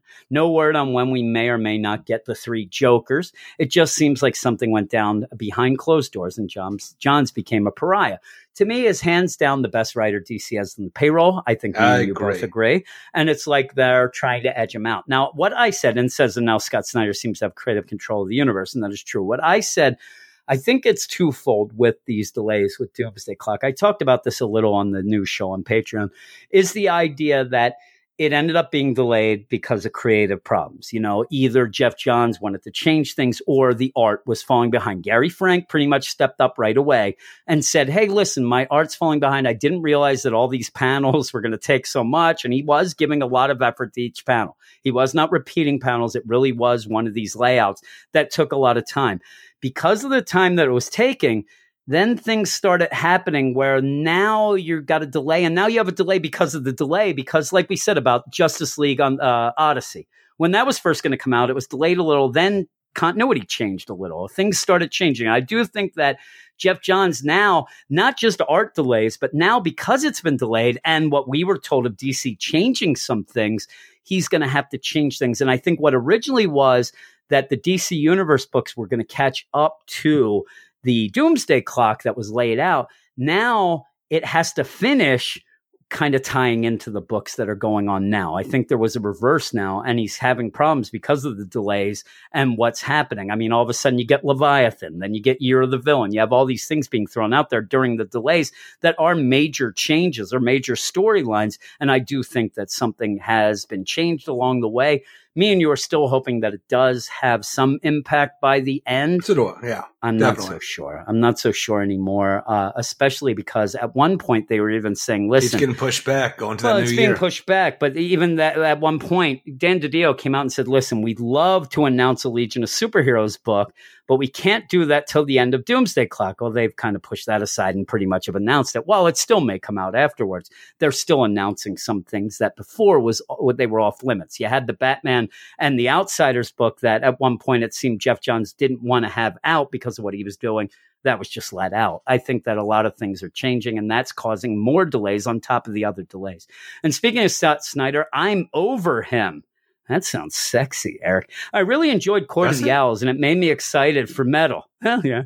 But I just Metal like this fell idea. flat It sounds for me. sexy, like your ex-girlfriend. I'm over you. Oh, No, yeah, baby, not I like want you he's too. over him, right? He's over him. I didn't care. It's like he's like in those movies, he's a vampire. He's on the ceiling, Eric. Don't they do that? The vampires nowadays, the sparkly vampire. I didn't care for No Justice, and now we have this perpetual story that I just don't care for either. And all these vague comments about Doom, whatever the hell that means. Someone in the Get Fresh Doom. boop, boop, boop, called Boop, Scott boop. Snyder Grant Morrison light, and it's really a perfect description. I'm not a Grant Morrison fan in the slightest, but for some reason Snyder has become the golden child of DC, and I just don't get it. I'm telling you, one of the reasons is he hits deadlines. And unfortunately, that seems to be a very major thing. There was something else that came out that somebody said in the Slack where Dan DiDio or somebody, it might have even been Marvel, but somebody came out and they were asked, why are they getting so many books? And pretty much the response was because they hit the deadline. And that's what we saw. James Robinson ended up getting his run of Wonder Woman extended because he hit a deadline. The book stunk. It was terrible, but it didn't matter. He hits a deadline. That's also why I think Steve Orlando, it gets a lot of work, and it is exclusive at DC. He hits a deadline. That's more important, I think, to them than actual storytelling. When the story goes out, I think that's all said and done. You know what I mean? They don't care about what's in the book as long as the book goes out and they can get it to sell. That's it. Now, we're here. If you want to protest, you don't buy it if it sucks. There you go. I've also been disappointed with Bendis like you guys. I did like Man of Steel in the first couple issues of Superman Action Comics, but now the Leviathan deal is just a joke that has been going on for far too long for how little we've got. Too long. I was excited for Young Justice and is yet to impress me. Same with me and you. And Don't it's not press that me either. It does impress me, as Wrong Term would say. I'm not hating it, but I'm not liking it. It's kind of there. I don't understand why Bendis is getting to write so many books. You know why? He hits deadlines and he can do a lot of books. He's a one-man wrecking crew. That's the thing is, he is a one-man wrecking crew. He has all these books he's putting out to tell nothing. Yeah. And that's his deal. I think that You don't got to worry about a story when you don't have one. He's a genius. He realizes that they don't care about that. I would venture to say that, do you think Dan DiDio legitimately reads every issue that comes out? Because I don't think he does. He may read number ones. He may check in on things. I don't think he reads Young Justice number 6. And so when it comes out, I'm not able to speculate on what Dan DiDio may or may not do, Jim. I would doubt that he does. I've never heard him mention any sort of storylines. He's always there at the beginning saying, I asked to have Vision over here. Either. Yeah, no, I have heard him not mention. When they ask about things and he just says, I think that it's Vision over here at DC Comics. He always says the same things. Now he's upset that reprints sell more than regular books. I don't think that he's that in tune. We ended up talking to some people who were, in the PR department. And I know one that wasn't reading anything. I know another that was reading everything. So I think that there is one of those that some people are a little more into it. Some people aren't. And I just don't think that he's a guy who just sits around all day and reads comics. He just cares about that they're selling. And yeah, you can have a book that, oh man, this book is so great. They don't care. If it's not selling, it's gone. If it's a piece of crap, it sells because of the name on it, it'll just keep going and they'll get more books. I'm waiting for DC to just rebrand as Bendis Comics. And boy, it's one of those. If you don't like Bendis, if you don't like Bendis and Scott Snyder, you're done. I mean, almost you have the big major event going on is Bendis. You have all the Superman Action Comics. You have him, Young Justice. You have everything else he's controlling. He's coming out with a Legion of Superheroes book. He has Naomi. He has all these books. It's just crazy. I can't wait for Tom King to get off Batman. Jim pointed out that King can't write his own books and just always falls back to quoting some obscure literature like I should be impressed at how well read he is. It seems like the only person that Tom King truly impresses is himself. I actually think that he doesn't. That's one of his problems. And maybe he just keeps writing Batman's back broken because he keeps thinking about how bad his back hurts from bending over and blowing himself all the time. Oh my. Now that's sexy, Eric. Every time I see those quotation marks signaling another section of straight out copy paste material, which again, I pointed out, that's what he did again this issue. I skip right past it and don't read. That book is an instant fuck you 5. As far as who is to take over Batman after King leaves, I'd like to see Tom Taylor take the book. Today at San Diego Comic-Con, he announced fully that he is not doing it. That's 100% right on the money. He said he is not doing Batman. Breaking my heart, he Tom is Taylor. my second favorite writer, and I'd like to see what he can do with The Dark Knight. We both wanted him to be on it. And one more thing, I've had enough with all the forces that Joshua Williamson likes to play with, but not explain in The Flash. And that's something that we are upset with as well. And you're mentioning the guy who I do think after 100 will take over Batman. I do think that you will have Joshua Williamson on Batman. He will end his 100-issue run of Flash and then jump over to Batman. I've noticed, and I don't know, maybe he'll do better. Some of the non-Flash and books start he's done his 100-issue run on Batman, huh? Well, he's already delaying the Batman Superman, and yes, it would be a little odd to have him on Batman Superman and Batman, but hey, it is odd to have an Action like Comics and Superman with Bendis. Superman. Yeah, it's odd, but they do it. I've noticed that Williamson is not the strongest writer. The Flash hasn't been awful, but it hasn't been great, and that's just a shame. And he did stuff like Nailbiter and things like that were really good. And I think that those are the stories. I don't know. I don't find him as maybe a, capes and cowls type of guy, tights, whatever they say. Maybe that's not his forte. Maybe he needs a little something different. And maybe it would be like an Animal Man or a Swamp Thing. Maybe those would be, up his alley. I suppose that's all I have. I really have no idea what the game plan is for DC. And, that's actually the thing that's depressing me the most. I told Eric is this whole time that we've been doing the website and the podcast, we end up reading, almost all the books. We end up talking about them all the time, even when we're not recording. And usually I have a grip on the books, at least what's coming out, what the future kind of deal is. And when it comes to us, I have an idea of, oh man, that book, that's Eric's book. He's going to review it. Oh, that's a Reggie book, whatever. Right now, that Birds of Prey book was announced. We haven't even discussed it. We have no idea about some of these books. We don't know what's coming out each week. We used to really have a grip on that. And it just shows in my mind that we're getting a little, run down with the books, not just talking and, going on and on, but the actual whole state of DC has kind of got me down, and I really just can't put a finger on exactly what they're doing right now. And that's never happened before since we've done all this.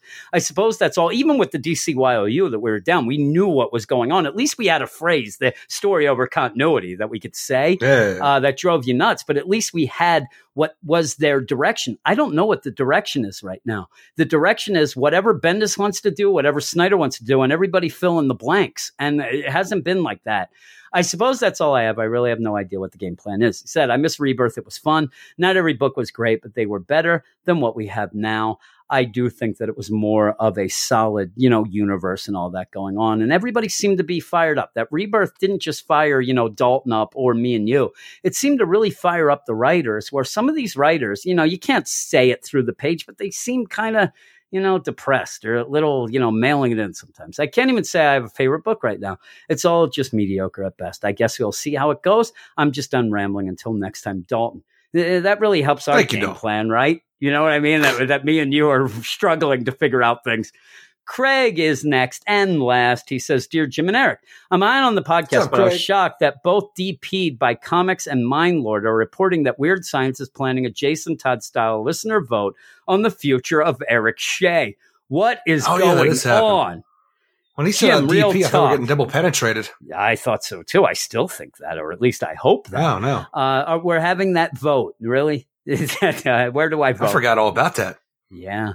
Jim, real talk. You know what I miss? I miss reviews of Section 8 and Vigilante when you and Eric would be reduced to tears of laughing trying to review them. What happened to those books, Jim? What happened to the stupid shit? Again, that was stuff like around the DCYOU where it still was kind of fun.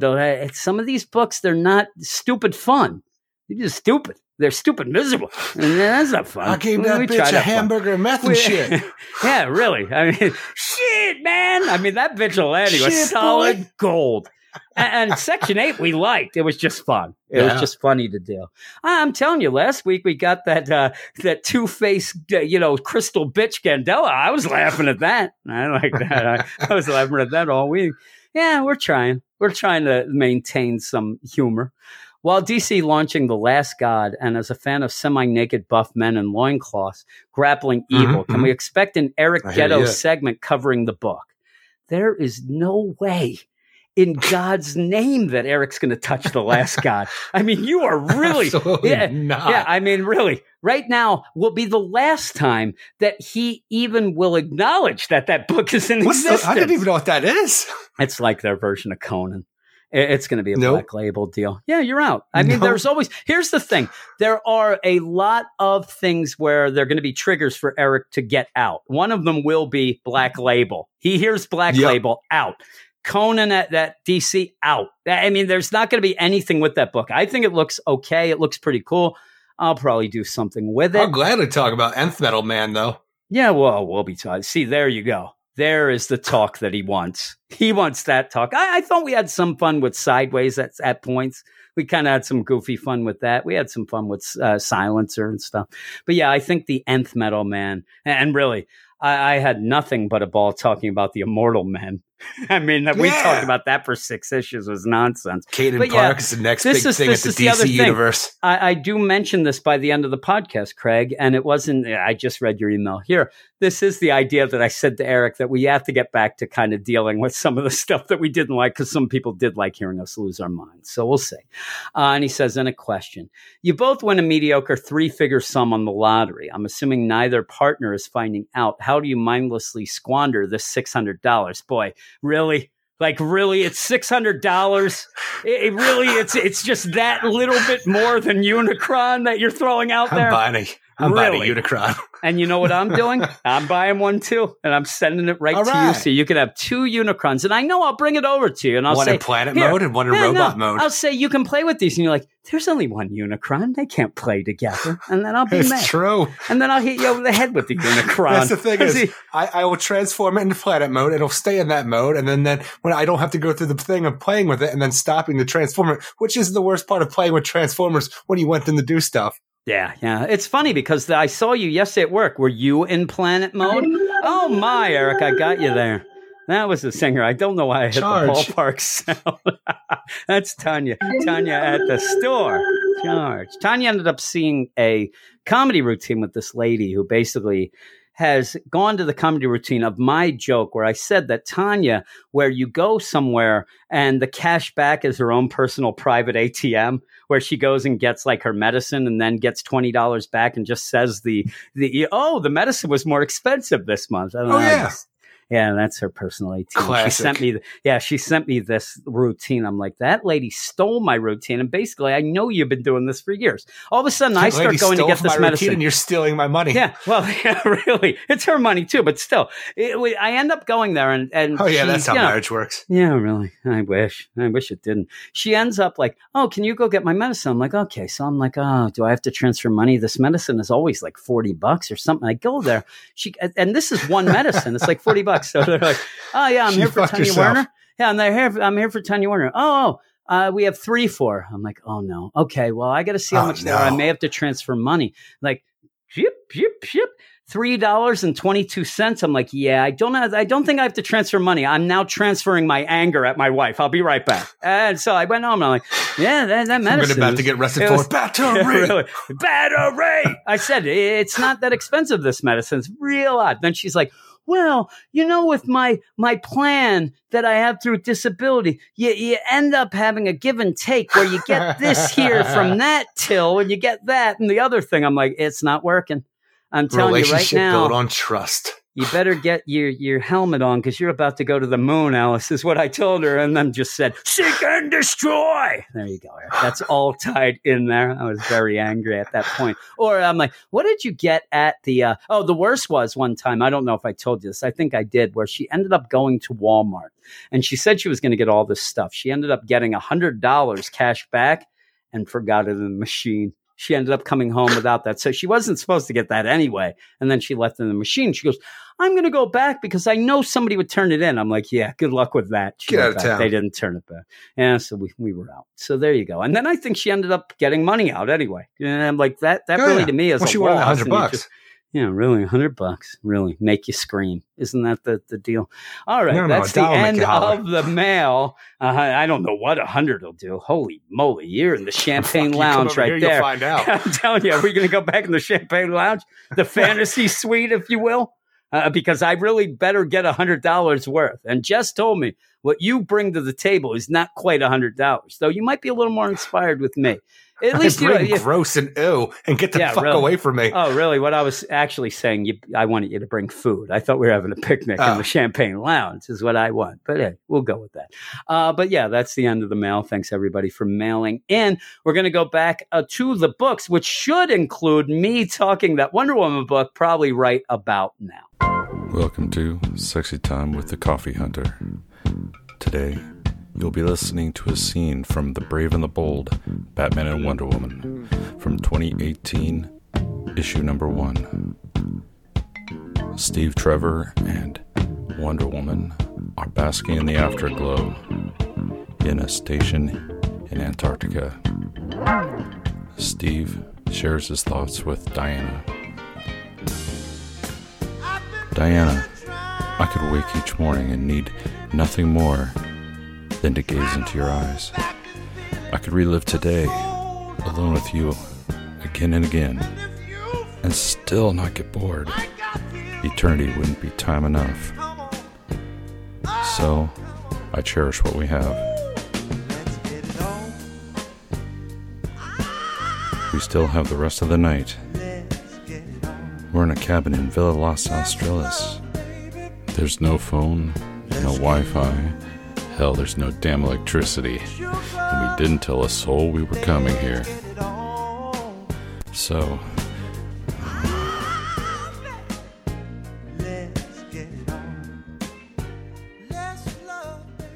yes, here I am without Eric to talk. Wonder Woman, Come Back to Me, number 1. It's number 1 of 6. It is written by Amanda Conner and Jimmy Palmiotti. Art by Chad Hardin, Alex Sinclair, and Travis Lanham. I don't have a blurb. I'll just get right into this. This is a collected bit of the Amanda Conner, Jimmy Palmiotti story that was in the Walmart 100-page giant books. And a lot of people didn't get a chance to read those. A lot of people don't like Walmart, so they didn't get those. This is the same thing as the Batman Universe by Brian Michael Bendis and the Up in the Sky book by Tom King. And when these books came out, I did read these two chapters that makes up this issue when it first came out. I do have this in the Walmart Giant.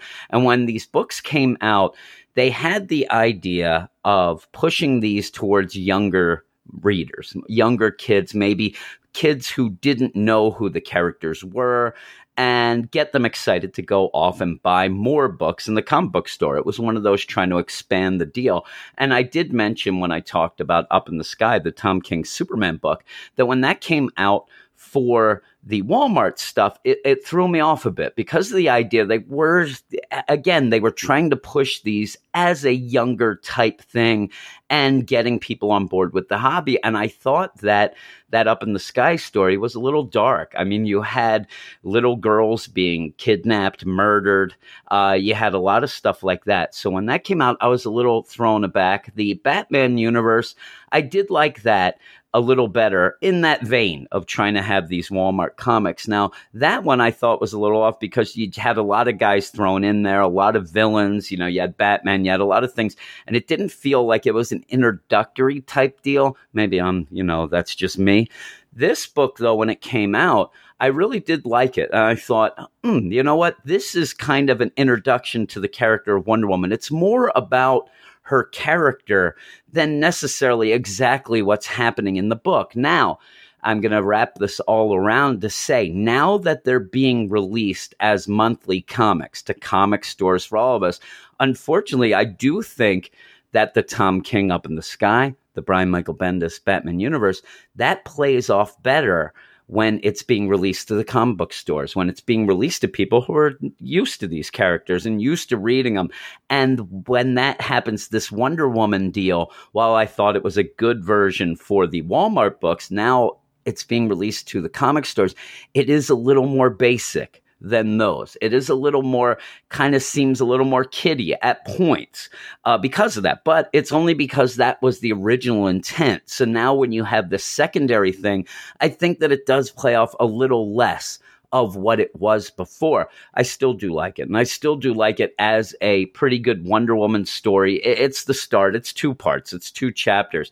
And it pretty much does kind of divide itself into 2 stories, with the second one kind of going off into issue number 2, because when you first start, you do have, it's a little sexy time. Wonder Woman and Steve, they're on the beach, they're making sandwiches. I'll tell you, I would never eat a sandwich on the beach. I don't know what is my idea of this, but it even seems like they're making the sandwiches on the beach. They're having a picnic, but they're cutting the sandwiches. There's too much sand and stuff going on. And there's nothing worse than biting into something that you don't expect to have like a grainy, sandy thing. It'd be disgusting. It's one of those things where, I'll eat stuff that has some crunch to it, right? But if I eat an omelet and it has an eggshell in it, it'll make me vomit. I throw up. It makes me sick the way that is. So I don't know that I'd be making sandwiches on the beach. Wonder Woman wants a lot of sandwiches. She's famished. There is the joke of, hey, if I go into the water, I might get a cramp and you'll have to save me. That goes back and forth with both Wonder Woman and Steve Trevor. And also you get that idea here of the Wonder Woman that doesn't quite get the slang of us, of the world. Themyscira didn't have the slang, yanking my chain. So she's like, oh, Steve, you're yanking your leg. And, it's a little goofy. But in this, what is the setup in this little opening scene? Obviously, besides showing you that Wonder Woman loves Steve and Steve loves Wonder Woman, is that Steve's going off to Puerto Rico. He's doing an experimental plane test. And he does mention, oh, I'll be fine, Wonder Woman. Don't worry about me. You know what? I'm going to have 2 wingmen people, because one's a lady, and they're the best pilots besides me. Ha ha. So let's go. And you end up getting Etta introduced as well. And she's living with Wonder Woman at this moment. Her apartment is not available. So she is living with Wonder Woman. So now you're going to get in this pretty much, Steve Trevor, Etta, and Etta Candy. So that's, giving you Wonder Woman's people in her life. Well, while they're sitting there, Etta turns on the TV and they're watching, and there's this huge forest fire going on in Montana. And Etta's like, oh my God, there's all these firefighters. They're trapped. There's all these animals. What are they going to do? There's nothing that anybody can do. And Wonder Woman's like, nah, you're kind of talking to Wonder Woman. I can do something. She flies off to Montana and then goes into this fire. And what it is there's the fire going on. It's closing in on firefighters and animals at the same time. So they're all in this enclosed space. Well, Wonder Woman goes, lands, says to these firefighters, come on, we have to get out of here. I know the way. There's a way out. We can walk out, but we have to do it fast. The firefighters are saying it's going to be trouble. A lot of these guys, they're hurt. They have broken legs. Oh, we can't walk. Can you just fly them out? She's like, there's not enough time. We all have to go now. But what she does then, it goes off to these animals and starts talking to them and saying, like, and it's one of those, it's a Chewbacca thing where she goes and says to this bear, like, hey, how are you doing, Mr. Bear? I don't know why that's a bear, but okay. okay, yeah. Well, these people here, these two-legged animals going around like this, they need help. I know, usually you don't help them, but they're scared. They're hurt just like you. Can we all help each other? There's no reason for us to be upset. They're not here to hurt you. They're trying to help you. That's kind of why they got stuck, all this stuff. So the animals do agree to help out. So you have Wonder Woman and the firefighters come out. Some of the guys are strapped to the bear. You're having all these things, and they do seem, and there's a deer and things like that. But raccoons, rabbits, they're all running out together. Just as one of the lady firefighters is sitting there and like, oh, my husband, he's stuck in this fire. I'll never see him again. They come out. And again, Wonder Woman and the animals and save the day. So she goes off. She's got to go off. She's not one to sit there and say, hey, I'm going to get all the applause and accolades. She goes off then to go talk to Etta, go home. But in the meantime, the next morning, you have all these firefighters gathered, and it looks like they're having a beer the next morning. That's how they roll up there in Montana. They're drinking. It's morning beer time. They're drinking. It's 5:30 somewhere, maybe 5:30 a.m. But they're there and they're telling the story. The people who are there are telling the story. I'm telling you the truth. It was Wonder Woman. She got these animals. They all saved us. Oh man, I think that you suck too much oxygen. That is a line that goes on and on there. What'd you say, Wonder Woman? I think you suck too much oxygen. What? You think Buffalo Bills are going to win the Super Bowl? I think you suck too much oxygen. You think Eric Shea should buy that Unicron? You suck too much oxygen. See, it works for everything. She busts in and says, hey, everybody, it's me, Wonder Woman. Hey, where's that drink? I drink in the morning too. I'm not beyond that. Hey, everybody cheers. And, she has the drink with the people that she saved. She then goes off to talk to Etta, and Etta has bad news. She has news that Steve Trevor and his two other pilots in this experimental test flight, they've gone missing. They're actually disappeared. What they did, they disappeared, they say, over the Atlantic. It actually ends up being over the Bermuda Triangle. And that's the end of the first chapter. So she goes off. Her and Etta are going to run, get in the Invisible Jet Classic, and go off to find Steve Trevor. And this next part is part 2, called The Triangle. And you go back a little to pretty much yesterday to see how this all came about. You have Steve Trevor show up. He meets the people he's going to be flying with. They're going out in this experimental deal. And it's one of those, it's very Top Gun-esque. They have the Lanier, the low energy nuclear reaction engine that they're going to test out. It's a system that will make the pretty much supercharge, these jets going. So that's basically what they're doing. As Steve gets into his plane, hangs up the picture of Wonder Woman there, and off they go. They're flying. Like I said, it's very Top Gun. I think they're going to buzz the tower any moment. They're in the Bermuda Triangle. Steve's like, all right, let's check out this Lanier system. All right, hit it. Boom. He hits it's like the nitrous. Boom. He hits it, and off they go. But as they're going, there is a storm on the horizon. So they're worried about this. And they're like, hey, mission control, whatever. Hey, what's going on with the storm? We see the storm in the distance. Can you give us any sort of idea of what's going on with that? Should we come back? Should we avoid it? And at the tower, they're like, I don't know what you're talking about. All the skies are clear. There is no storm. What's going on?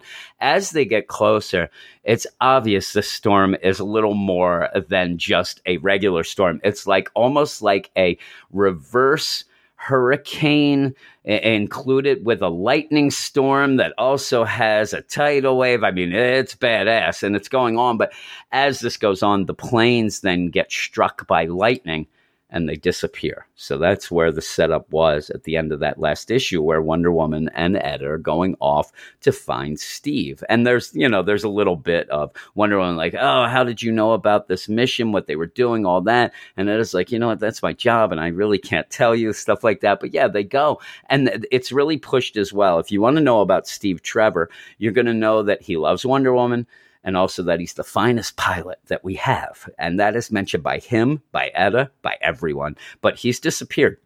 They're flying in the Invisible Jet, and this is the thing. They have, battleships out looking, and there is no wreckage. So Etta even uses that as encouragement to Diana, says, don't be that upset. There would be wreckage. We would be able to find it, even though there was a pretty big storm, but they didn't see the storm. So as they're going in the invisible jet, all of a sudden they see that same storm in the distance. And again, it's almost like an open cyclone, crazy lightning and things like that. Well, since we don't know what happened to Steve, this is a pretty cool way then to see what happened, because the storm ends up taking in the invisible jet. It kind of hit, the lightning hits. As that hits, though, Wonder Woman and Etta, they end up ejecting, and then Wonder Woman usually can fly. They're above this open, hurricane. The eye of the storm is right below them. And Etta's like yelling, I thought that you could fly. And she's like, for some reason, I can't right now. There is a line, too, where Etta's like, what's that below us? A shark? And then Wonder Woman goes, I think it's bigger. A bigger shark? It doesn't look like a shark. It looks like you're going into a hurricane. They end up going and they pretty much free fall into a lagoon. Looks very much like Gilligan's Island, the way it's set up here. They do crash down. Wonder Woman mentions that the invisible jet seemed to crash on the other side of the island. But in the meantime, there's more fish to fry. And I mean a fish that's a dinosaur-looking fish that ends up going to attack them. And Wonder Woman ends up just socking it right in the face. And as this is, it's one of those things that Jimmy Palmiotti and Amanda Conner are doing, because Etta's like, you couldn't fly. I hope you have super strength. Oh my God, she swims away. Wonder Woman does have super strength, at least. She punches this big, giant dinosaur, knocks it down, and then she goes up on the shore with Etta. And that's where she says, I think that the invisible jet went down on the other side of the island. Maybe we should go there now. And Etta's not Wonder Woman. Etta's been through a lot right now. Etta needs to rest. So she's like, can we just kind of find shelter and rest right now? Wonder Woman, again, shows you that she's an outdoorsy type. That, the Amazons, they don't just fight. They also make really kick-ass leaf forts, is what she's done. And then says, while Themyscira, and the Amazons are really known for our fighting and training with fighting, we also meditate a lot. And, that's part of our deal. It's a little bit heavy-handed here of kind of saying, like, Etta, you don't understand. Like, I meditated a lot. And I was outdoors doing this because, you have to train your mind as well. And Etta goes, oh, I get it. It's like taking care of your teeth. I'm like, no, Etta, I think you know what she's saying about meditation and stuff like that. And then Diana's like, you might say that. And then Etta goes, well, I wish the rest of the modern world would pay more attention to oral hygiene and mental health and stuff like that. I'm like, yeah, that's a little forced, but it's okay. They end up going to sleep. Etta wakes up in the morning. She wakes up. They can't drink here because they're not in Montana, but she's hungry. Wonder Woman's gone off. So you figure Wonder Woman's gone off to find the jet possibly, but she wakes up, she's hungry. And this crab is just looking at her. They are pretty close to the shore still. So this crab comes up and she's like, oh, hello, Mr. Crab. I think I'm going to eat you. I wonder where my friend went. And the crab talks back and says, oh, the tall, pretty lady, she went in the woods. What? And Etta's like, I must be dreaming. I could swear you spoke to me. He's like, yeah, I kind of did, but don't eat me, please. I don't like that. And just as that happens, Wonder Woman comes from behind and covers Etta's mouth. It's weird that she couldn't have just been seen and come over and like give her the shh or whatever, but she sneaks up behind her and then grabs her and puts her hand over her mouth so she won't scream. And you end up where they're running towards something that Diana's leading him to. And Etta's like, I think that I might be dehydrated. I think that crab was talking to me. And Wonder Woman's like, no. I don't think that's that. There's some wacky stuff going on. And they turn the corner and you end up seeing Steve's plane they found. It's actually around the neck of what appears to be the Great Disaster Jaguar. Is what this seems to be. So I will tell you, I did not read past this chapter when they came out to the Walmart book. So I don't know what's going on as well as anybody else who hasn't read that. And because it's classic Great Disaster Jaguar. I mean, it has missiles around its arm as kind of like armbands. It's got the Steve's jet as a big medallion, almost like a Flava Flav clock, but it's the jet. Also has a tank somehow just there, maybe looks like a fanny pack tank. Maybe it opens up and puts a little thing in the fanny pack tank. But yeah, they go, oh man, that's Steve's aircraft. And it's funny too, as they finally turn and go up this thing and see this giant Jaguar. And I mean, it's a huge Jaguar. They're eating a dinosaur, also has like a mammoth, skeleton on its head as a head thing. It also has a Triceratops deal. And that's what Etta says first. No way, Steve's aircraft. I'd be like, no way, a giant Jaguar guy? That's crazy. But yeah, they see Steve's aircraft. Obviously, we're getting a cliffhanger that we're supposed to think that, Steve is dead. There's only one plane, so I wonder what that's all about, but we'll see as it goes on. I will tell you, I think that the art by Chad Hardin in this is great. The art is great throughout. Like I said, the first story with the fire, the forest fire, a little basic. It is a little basic, but it gives you the idea that that's what Wonder Woman's about. Wonder Woman's about helping everyone, and she's going to do it in a way that isn't just going in and punching things. She's not going to go in and slice and dice. She went in and solved the solution with her heart and her mind. That's a big thing with Wonder Woman. And then the second one, then you get the adventure. The second chapter is where you get the adventure of like a Lost World type island here. That's pretty cool. I don't know that I necessarily like the idea that she can't fly, and because it seems only forced so that she just can't fly above the island, see what's going on, and get out of there. So that kind of handicaps her. She has her other power, so I don't know why she wouldn't have flight. Maybe that will be explained later. They're using it as, in my mind, the wonkiness of this island out of time type deal, also with talking animals and crabs and things. But it's cool. It's very cool.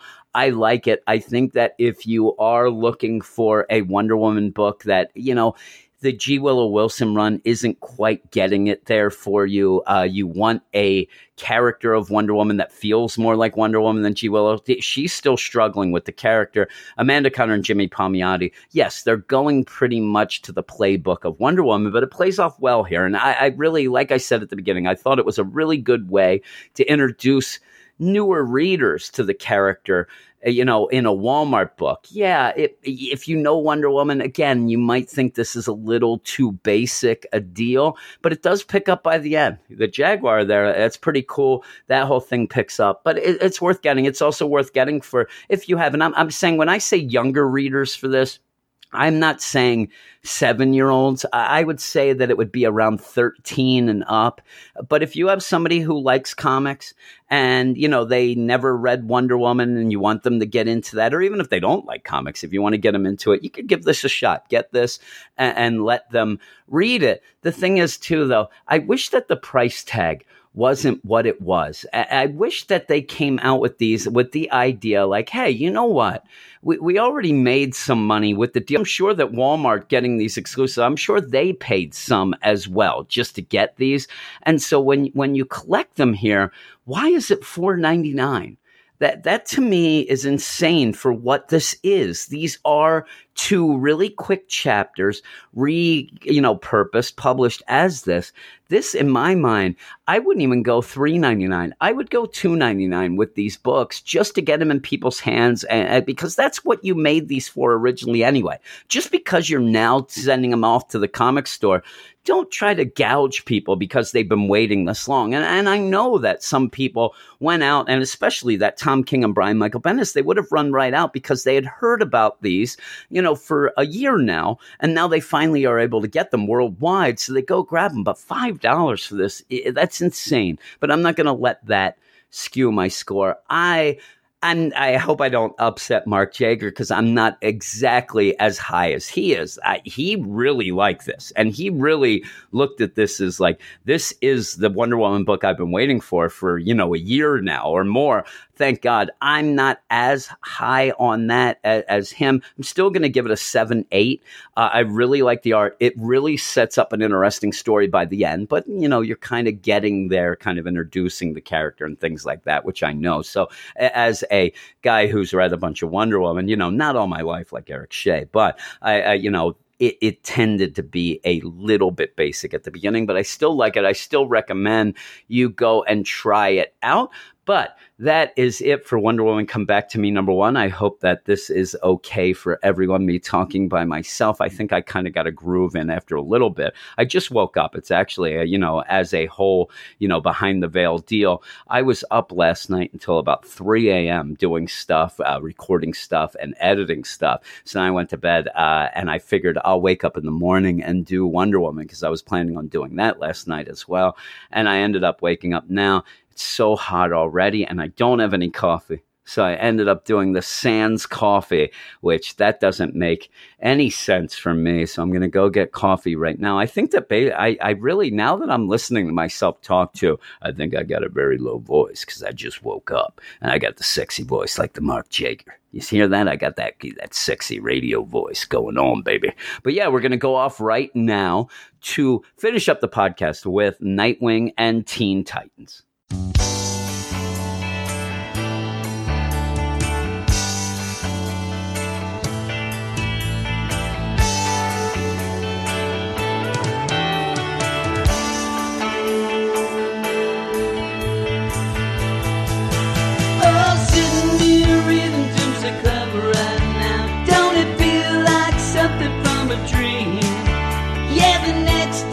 Out a couple months from now, don't it feel like the issues may never come out? Yeah, these delays really make me wanna go and shout. Why can't DC just do their jobs and fix this? I said, yeah. Waiting is the hardest part. Every issue comes out months apart. I wanna blame Frank, I wanna blame John.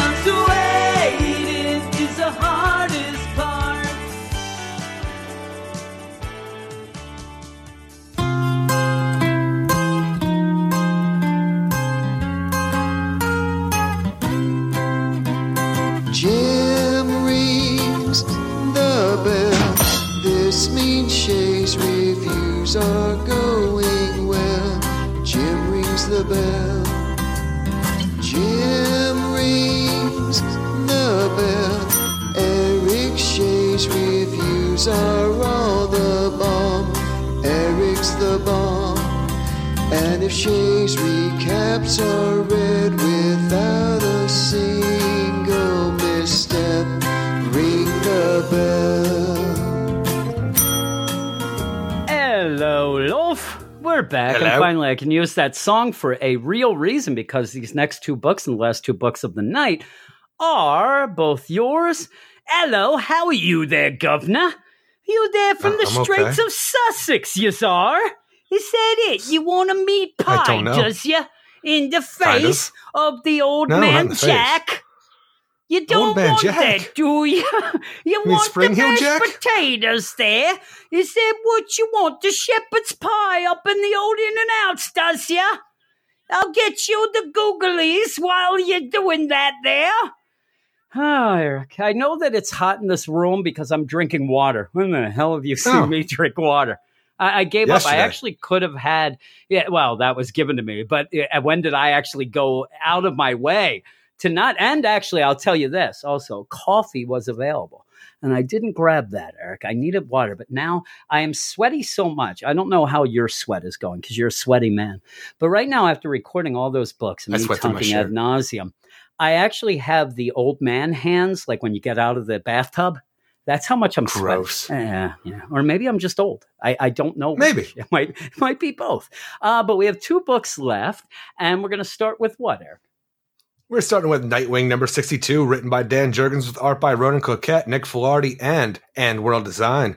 The era of Rick Grace continues with this issue of Nightwing, and while there's a lot of recap this issue, which has gotten a bit monotonous, there's a lot to enjoy as well. Rick's new costume is coming along, even if it's keeping the grease paint mask, and he's decided that he's not going to repeat the same mistakes as he did in his previous life, and lets the woman he loves in on his super heroic secrets.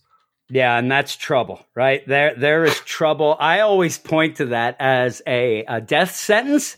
I really think that it is at this point. I don't think that Beatrice Bennett's going to make it through like everybody else in the Flash books and everywhere else. We get I'll call this out. No, and I'm sitting there. I'm like, don't do it. And then I didn't even realize. I just don't like him doing it. He doesn't remember just for not doing why it. he doesn't do it. he even throws shade at Batman and everybody who does that and doesn't let everybody know. Here's the thing. I talk to Tom in the Slack a lot. Me and him have a lot of messages going back about the books when they come out. And he is jumping on a lot of books that he hadn't been reading. He's giving me his opinions, and I really do like the opinions. They're the opinions of somebody just jumping on. He's not going to go back and read, 15 issues prior. No, he just doesn't. So he's just going to go and he's going to tell me if a person jumping on would like a book. And I get that perspective. And Nightwing, he loved. This was his favorite issue of the week. And I said to him, that's all fine and good. The problem is this whole series, pretty much since, Nightwing got shot in the head and going from number 50 till now, has really been recapped for at least, and we even had people in the Slack say that they want to get into Nightwing, but you spend half the issue of every issue doing recapping him getting shot, recapping him not having his memory, recapping what these Nightwings are doing. And I really thought we were going to get away from that when Dan Jurgens came on and the whole thing. We're okay, we introduced the villain of Burn back and stuff like that. He's working with the other Nightwing squad. I'm like, all right, we're going to get away from this. We're going to evolve the character into who he is now, not dwelling on who he was and why he is the way he is now. And it's funny because this is a offer issue. Yeah. And it seems as if Dan Jurgens may have been told a little more than other people, because this really feels like to me, and I said this earlier in the week when we had both read it, that the Nightwing, it seems as if this is here. He thinks that he needs to give you this recap, not for us, because obviously we know what all this is, but people jumping on to get the offer issue. And I think that he's using this issue as what you usually have a classic crossover type deal, where you'll have a crossover to get more people on a book. You'll usually have a more popular book crossing over with less. And yes, you're going to recap a little. Yeah. You'll have Batman jump on to, like, if Teen Titans is doing bad, he'll show up. And in that Teen Titans book, you will want to have recap. You will want to have people who are just going to be there for Batman know what's going on in your book to push you forward so that they buy it from. Because, I mean, really, all this, you could go story, you could talk about all this. It's a money-making proposition. And I do think this Year of the Villain having the offers is an attempt to kind of get away with crossovers without having crossovers. You only have a couple pages in the back, but some people might be getting all these so they can see all the offers. I don't know one person who's doing that. Somebody has to be out there doing it. But there are completionists, so. Yeah, there are. So you want to get them into a book, right? You show up at Nightwing, you've never read it. You want to get on board. Yes, you're getting a background of the book. You're getting a very detailed recap of pretty much since he's been shot on. The thing that makes me laugh or makes me worried, because I love Nightwing, I don't want the book to fail, is the idea that you're really pushing the stuff that people have hated since issue 50. So I don't know why suddenly they're going to like it. Because most of the people who aren't reading it either aren't Nightwing fans, so they never were. The other half are not reading it because of the bullshit of Rick Grayson. So when they jump on for the offer, and pretty much all you're giving them is a recap of him being shot, not having memories, and then going further of, I don't want to be like that stinking Batman. Even the verbiage in this, where he doesn't say Barbara, he doesn't say Batgirl, he says that redhead. That butler. The butler and the redhead. And so if you're going to hate Rick Grayson. That rich boy. You're going to hate him because, it's not just losing memories. It's going to be this Rick Grayson character who a lot of people think is a douchebag. Well, calling Barbara the redhead, even if it makes sense, it seems a little douchey. I mean, I don't know if he wants to go get sushi with me and Logan, but he might be able to. And so then the other thing is what we have been interested in since we started, this whole amnesiac Rick Grayson is the other Nightwings, that other Nightwings deal. We like Hutch. We like, all of them. And even Zach, who seems to always end up hurt. But you end up where you have them in one of the worst positions they've been in this run, where they're just standing around in a hospital room where Zach may or may not have a kidney transplant. We're not sure if the kidney was his, but even so, he's hurt. They're just standing around. You don't ever get in this issue what we think are the selling points beyond the Rick Grayson, because Rick Grayson himself can be a douchebag. The recap pulls us out of the issue every time. But the idea of Rick Grayson helping, the idea of these other guys stepping up to make a Nightwing squad, and the individualism of them, a Hutch who was a guy who ended up getting a guy killed when he was in the police academy and then became a firefighter. You know, you have Sapienza who took it upon himself to, mentioned a little in here, but I don't think enough, the idea of when Nightwing disappeared and they considered him dead, that he wanted to step up because a Nightwing can do more than the police. He says that. I just wish this issue, if you think you have to recap, because in my mind you have so many people joining on to get this offer, I wish that we would have seen what really makes us enjoy the book. I'm not saying we think it's perfect. And even with the idea of we like B, I like that whole thing, but that's such an aside. And to push that and to make, you know, Dick Grayson pretty much say, hey, listen, I don't remember it, but I used to be Robin and Nightwing. It's even odd, that whole deal where he says, I don't have memories, but I should be open with you. That seems, again, he's pushed that side, all that aside. If he's going to push it aside, you know, go with the flow of what you are now. I understand it, though. He wants to open up to her. It goes along with what he's doing, though, now, where he is springing off to go help people in a pseudo kind of costume like he did before, and why he does it. Though, it just seems so forced because they're being watched. And even when the whole Nightwing squad are in, you know, they're in one spot for the first time in a long time in the hospital talking straight up about things, and the drone goes by because a drone is going through here the whole time. I want to know, you know, Rick Grayson, he doesn't have a memory. He has a scar. Has he lost his vision and hearing? Because this drone is following him throughout the whole issue. It's clicking and clacking. It's making all sorts of noise. And he just doesn't see it. At points, it is just like right there. It seems to be 15 feet away in every scene that he's at. This is a guy who, even though he doesn't have his memories, we've seen that he still has his abilities. I guess he's deaf and blind now. I don't know. I just imagine he's gotten really big in the earplug since he got shot. Yeah. Yeah, really. And so what you get also, you have the art. And it's really funny because Roman Coquette, now as I'm reading this and I'm looking at the art, there's certain panels that I'm looking at. I'm like, why does Nightwing look like Scott Snyder? And I'm telling you, if you go and look up Scott Snyder and then look at certain panels in this, it's an exact replica. Where Nightwing is taking off the grease paint mask. Yeah. He looks exactly like Scott Snyder out of nowhere. But I think that where you have, I think that one of the problems that Dan Jurgens has here is that he does seem to think that if people are going to jump on with this offer, you have to have a major thing with just Nightwing by himself, because he does take out this piece of crap who has stolen that kidney. He does it pretty much by himself, then hands it off to Hutch. But you don't get a lot of, he just says, well, you were an EMT. You can get into the hospital better than me. And I do like that. I think that he's alluding to that'll set off the alarms with this metal plate in his head. But yeah, so they do that, but that's not what we've liked about this series. You know, where everybody else bailed and we can't bail. We don't have that opportunity for most things. That we have enjoyed the Nightwing squad and we like the interaction with them, but yet he seems to want to separate them here to give you more Nightwing.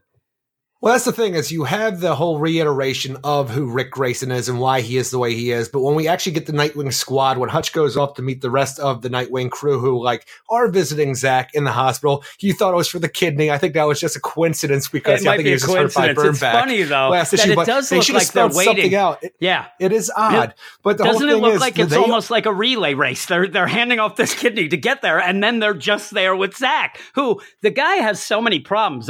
Kidney damage, that's the tip of the iceberg for that guy. He's always getting hurt. But yeah, go on.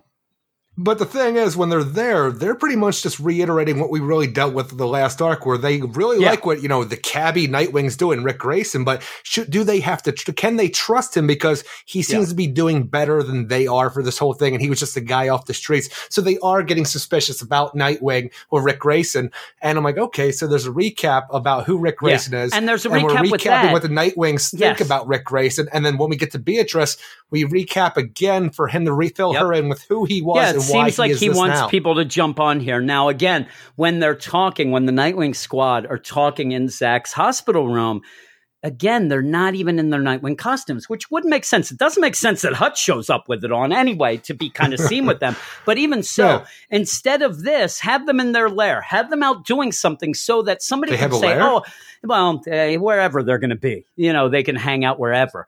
But diner? have them doing something. No, where they end up, getting together in an alleyway to go off. They have to be somewhere, because everybody who doesn't like this book has heard that Rick Grayson is a douchebag and not much is going on.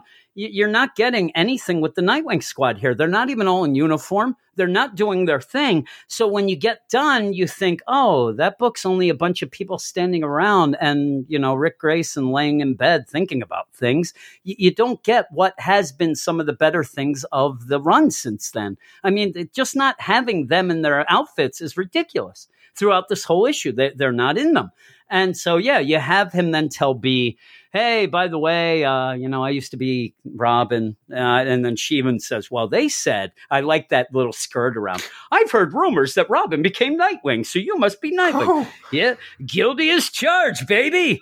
And and she's like, well, why do you do it? You shouldn't, da-da-da. And he says, again, this is almost like almost a victory lap of a Dick Grayson because I can make a difference. This is what I'm good at. Yeah. I can save people this way. And these other Nightwings that are getting involved, they're not quite up to speed yet. And I don't want them to get hurt either. So I want to save some people. I want to do some things. And then, then you go and have them reiterate the Nightwing Squad. I don't know if I trust Cabby. Even if they did get hurt, no matter what, it is kind of Rick Grayson's fault because he tried to destroy all his Nightwing shit. Turns out he destroyed nothing but maybe a motorcycle. So it's like them finding all the gear. It's like, I guess I screwed that up too. I should have destroyed all that stuff. I better make sure that they're safe now that they're doing my job. And I like the idea where Zach starts. He's the detective here. He's putting things together. He's like, listen, I think I stumbled on something, guys. I know that we're all detectives for the most part. Hutch, you were trying to be. You're a firefighter, but you're a smart cookie.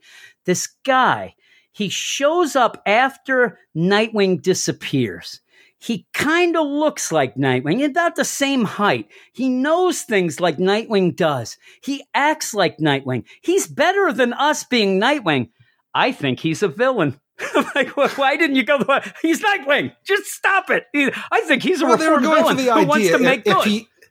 If he was a hero and he's as good as he is, he should be with the league, as Colleen points out. Yeah, so and that's funny. I guess maybe he works on the other side. That's funny because usually the league, 7 guys, 8, you usually don't have. Nightwing was never part of the Justice League, so I don't know what they're talking there. The Justice League's out and about. They're pretty known. I guess Green Arrow, he must be a reformed villain then. I just thought they're going through this and they didn't play it up fully, but I thought that Zach was really wait a second, and starts going down the things that really makes you like, don't we think this? I mean, really, when they find out he's Nightwing, they all are going to feel like the biggest idiots that ever lived. Oh, yeah. But I guess that because they assume Nightwing is fully dead, that's why they wouldn't ever make it. It's kind of one of those things like the idea of Superman with the glasses. You would never expect Superman to be near you, so you go with that. I do like this whole thing, that though, they went through that whole deal. We're not getting enough of, Rick Grayson with the Nightwing Squad and everything that they're going to do because he's not a full member like everybody else because he's running around now in his freaking motorcycle uniform. It looks like in his grease paint mask. He is the outsider of the group. So I like the idea where they are getting suspicious of who he is because of how mysterious he is and talking about his past and who he is. But I do want to get to the point where it is like, okay, kid, you're going to tell us who you are. We're going to fight this thing out because I want to see Nightwing take all these guys out and have that realization. Nice. Oh my God, it's just the idea, though, because you end up with them at the end, kind of going with it. They say Saps is the best instincts, and he says, "Stop it, no chance, legit, and always have been." And then it's, Sap is the best instincts. I'm rolling with him on this one. So I think that was just there to kind of throw it out until and then they start seeing aside. Rick hanging out with a Talon. Well, yeah, we'll see if that happens. It's a weird deal, though, too, is the idea this is what's really going to test the idea of what he does remember, because we have skirted the issue. When you did have Barber show up, he kind of remembered some stuff. We even said that at the beginning of this. We thought that he was playing with Alfred where he didn't want to remember some stuff because he was kind of bringing up some things. He recognizes some things and goes, now he's pretty much spelling out that 2 decades. I'm out. I don't know anything about this. It's He's almost been like told some things about his life, but he doesn't remember any of his Batman stuff. I'm saying, though, at the beginning when Alfred showed up, he kind of seemed like he knew some things, and that was before anybody had really ever talked to him. He had kind of left at that point. It was up in the air. I'm telling you, when Alfred was there and left, we even said on the podcast, boy, I think he's playing. I think he's alluding to other things and knowing stuff. Now, I mean, he's like, I don't know this man of bats. Like, he is completely wiped. Like, he doesn't remember anything. Before he remembered Barbara's name. Now he calls her the redhead. And so he goes with this. I think it all is so that you can push the idea that the Talon, who is his great grandfather, is going to say, William Cobb. And William Cobb can just lie and say, what? Nightwing? What are you talking about? It's such a weird You've been idea, though, for Talon. everything that we've dealt with since, the Court of Owls and stuff like that. Even the last time we saw William Cobb, I think it was in the Arkham War after Forever Evil and stuff. But the idea for how far removed we are from the Parliament of the Owls, the Court of Owls, and all this, how many times they've been knocked down. Hell, even with the Batman Who Laughs taking care of the rest of the court and killing off all those towns, the idea that the Talon here, this William Cobb, I'm like, yeah, what are you going to bring him into? Because it doesn't seem to be much of a court left, let alone anything. What they need him. I think you're He's the lone the court. Talon now. Yeah, really. I'm telling you. It's just kind of a joke he's every the time court. it's brought back because But they always just get taken out. I do like the idea, and this is where Dan Jurgens has something to play with and has something that makes the thing that everybody hates about this book actually come out to be something clever, is you ended up having Jason Todd getting the offer in his book. But here you are able now to give Dick Grayson the offer because you already have the Nightwing squad that then can fight against him. So, yeah, I do think you're going to get a fight at one point here. But I think they're just going to assume he was a villain by the end of that. But, yeah, I like the idea because if there was no Rick Grayson, you would have had Blockbuster get the offer, or you would have had, some other Penguin, or say, whoever it would have been. Now. Yeah, I'm saying, though, but you would have had a villain. Get it? You don't need to do that now. You can tie in a clever way the Court of the Owls into Nightwing. That doesn't change the book because Rick Grayson is only part of the Nightwing book. And so I think that that's a pretty clever way to go about this offer and kind of, maybe even show some people some of the cool things about the Court of Owls and also give you a background of Dick Grayson. A lot of people don't realize. All that Batman baggage anymore, William Cobb. Now that he's this blank slate, you can turn him into a Talon just like you always were. And this is the thing. And that's people probably don't realize that a big thing in the New 52 Kyle Higgins run of the Nightwing was the idea that we found out that Dick Grayson was targeted to be a Talon until Bruce Wayne took him away. If in fact Tony Zuko didn't kill his parents, there's a good chance that Nightwing, Dick Grayson, not Nightwing, but Dick Grayson would have become a Talon because that was his destiny. And then they ended up having to grab somebody else. That didn't work out very well either. And some of his friends really took a fall because he was not there to be the Talon. So there was a pretty cool back and forth with that. But that is fully in. And I think that that's one of the things that I hope they spell out a little more. You don't have to fully recap Rick Grayson. I wish that they would have spelled it out a little more of the idea. And I think they will. But that the idea that Nightwing, I keep saying Nightwing, but it's more Dick Grayson, that Dick Grayson was supposed to be a Talon and his grandfather, great-grandfather, his legacy of his family line are Talons. The reason he was part of Haley's circus and in the circus was to be trained to be a Talon. All these things were just supposed to be for Talon, and that's pretty cool to bring that back. And I hope that kind of opens up. It's one of the most interesting offers I think that we've seen so far. Yeah, that's what I'm saying. I like the idea that because you have him aside there with this Rick Grayson, you are able to, in a Nightwing, kind of use Rick Grayson as the offer of a villain. And that is really neat. And with him really stressing that he doesn't remember stuff now, that is a really cool way to get him involved in what was supposed to be his destiny. So I thought that, and legitimately, when they say that this is his great grandfather, that it is, it legitimately is. That's not a play. That's not a misprint or anything. I think that probably, threw some people off, but this is him. But yeah, what did you give this? I ended up giving this issue a 6.9 out of 10 because I really enjoyed the art, but the issue was a lot of recap from all angles dealing with the Nightwing Squad, how they feel about Rick himself, and even double it up with that with him talking to B. But I do like the aspect where we are getting to a different point of this character. We're developing this new persona more where he doesn't want to be like his old self. He is willing to tell his secrets to somebody that he believes he loves. I think it might put her in danger, so do you. But on top of that, I really like this idea of William Cobb and the offer from Lex getting him back into the whole talent thing. It's just that a lot of the issue, I'm telling you, I wanted to go higher on this because I like this book and I like a lot of aspects, but so much recap from all angles. It was just hard to put this over a 7 in my mind. So a 6.9 out of 10. Yeah. I'm going to give it a 7. And I will stress the idea. If you are interested in this book and you want to jump on the book already, this is a good issue to jump on. You're going to get a lot of recap. That's what Eric, like you said, for people who have been reading, that throws you off. We've had a lot of recap with this. Again, if you want to know what issue to jump on and you're like, well, do I have to jump on at 50? You can jump on this one issue and pretty much be up to speed with what's going on in this book. Yeah, you're not missing much. If you haven't read this book because you thought Rick Grayson was nonsense, and yet you've heard some things about it, on our podcast or others. I don't know how many others are liking it, but if they are, and they're saying things like, oh, this is cool, that's cool. So you think, oh, I'll jump on this. This issue does not show you really what's been cool. So if it's something where you want to jump on and wanted to for a while, jump on with this issue. If you've been kind of like, I don't want to deal with that stuff, I heard it sucked, I don't want any parts of it, just keep saying that, because this issue does not point out what I think are the cool things, which is pretty much the Nightwing Squad. And when they're all suited up, when they're trying to do their things, and when Rick helps. But the offer is pretty cool. It does show you some things, and it's going to tie back to the beginning of the New 52, which pretty much was one of the reasons why I started really liking Nightwing, especially. And so I'm really, pretty pumped up for see what's going on. And like you said, this does give you the angle that we're probably going to come to a head with this between Nightwing and the Nightwing Squad, which you can only think that by the end that will get Nightwing back and being Nightwing. I actually, in my mind, I hope that they keep the Nightwing Squad around in this book anyway. I have to do more with it. We'll see. Yeah, I want them to remain. I don't want them to die. I think that Zach, how many times are they getting Zach to almost die that somebody else will die? Zach will not die. Shot, he's been burned. Oh my God. He may have needed a kidney out of nowhere. Yeah. Who knows? Really? He'll live. Hutch will die because we love him. Oh no, Hutch. You know what I mean? Yeah, we love Hutch. So he'll die. And really, if you want, like I said, the big thing is the idea of them in their suits. And Colleen has the coolest. She'll die, right? She's the one because it's Zach's sister, and that'll drive him nuts.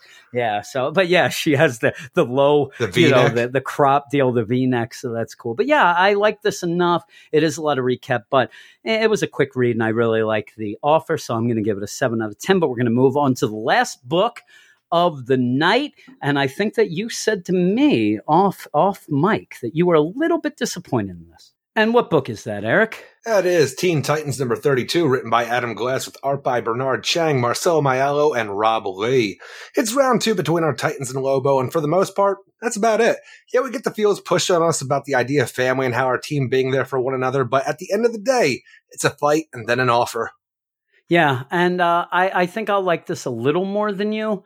But not that much. I still like the interactions. I think Roundhouse is really great in this. Jin is a little off, and I'm starting to think, because I even said to you while we were talking, like, oh man, it's so hard to get new characters, and I really like the new characters in this book, and it seemed like you were like, well, Jin's a little off, and even in this issue, you don't really care for. There's a moment in this book when we're attacking Lobo, and out of nowhere, Jin has her magic seems like it's turned against her, and I have no idea why. Yeah, and Crush obviously is the big deal going on here, so I've liked her enough.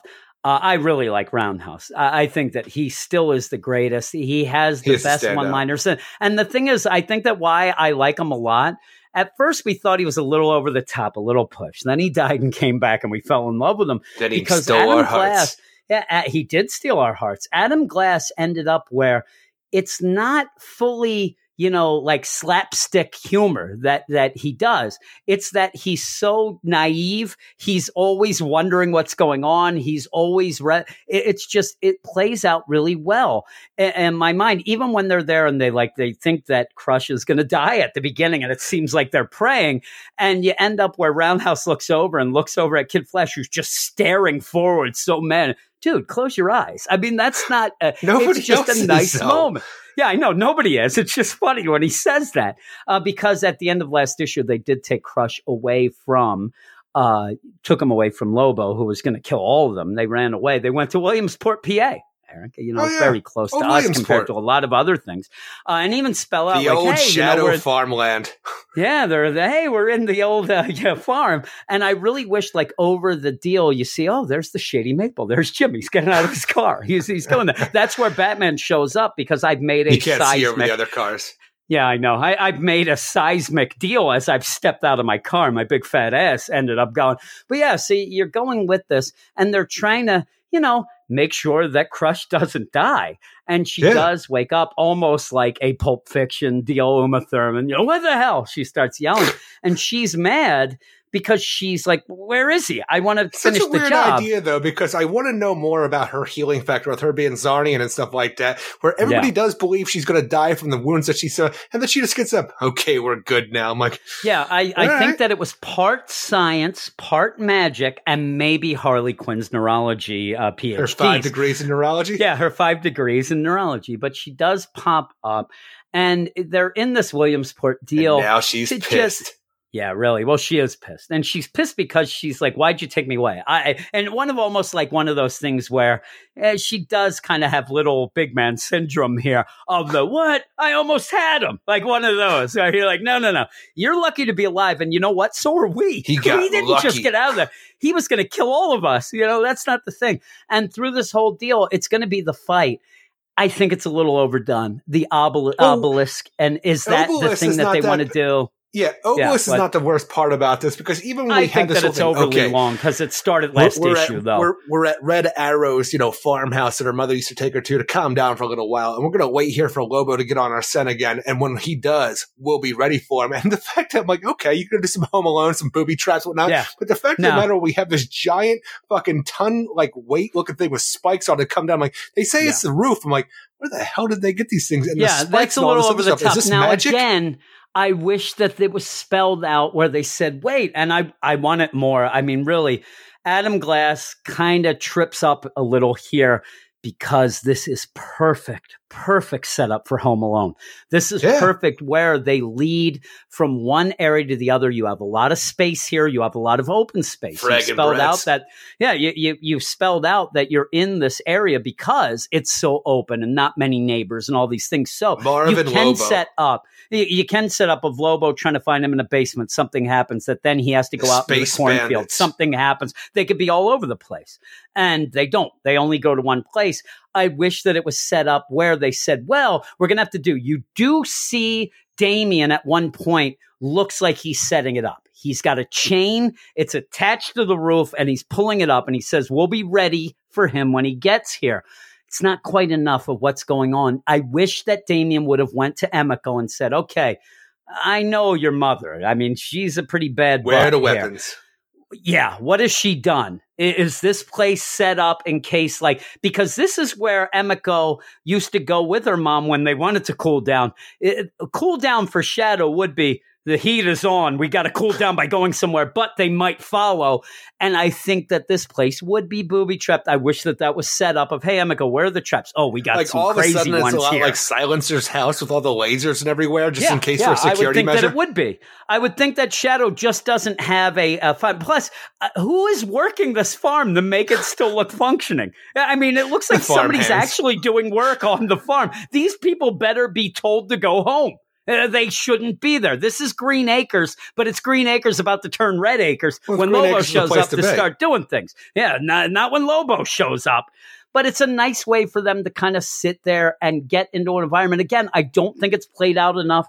I think that this is one of those where you do see Damian kind of break down a little. You do see him soften up a bit. I think that maybe this would have been better served, not to hide from Lobo, but at a point where they would go here.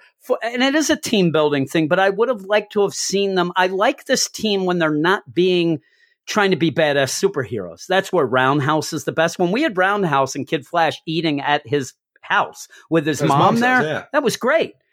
That's the things I like. So I would have liked it where at one point they had to go to this, and maybe they will later. Maybe this is a setup for it, where they have to go and all of a sudden Damian's got to be the guy who's running the tractor. Stuff like that. That would be pretty cool as a down issue, a kind of a cool off issue. Here they're hiding. And like you said, I wish it was set up more of what they're doing, because basically Damian just says, we'll be ready for him. I would have liked to see them train in some formations, because I told you last issue where it started, my thing that I thought was kind of clever was they were kind of at odds with each other. They just found out about the dungeon. All this stuff had been kind of coming at them. They didn't have enough time or, even liking each other enough to coordinate stuff. So when Lobo came, they were really out of sorts. Here they are not, but it's very forced. You don't see them really working it out. At one point, all of a sudden they just hear a bang and Roundhouse grabs the pitchfork and starts yelling, I don't think that's wind.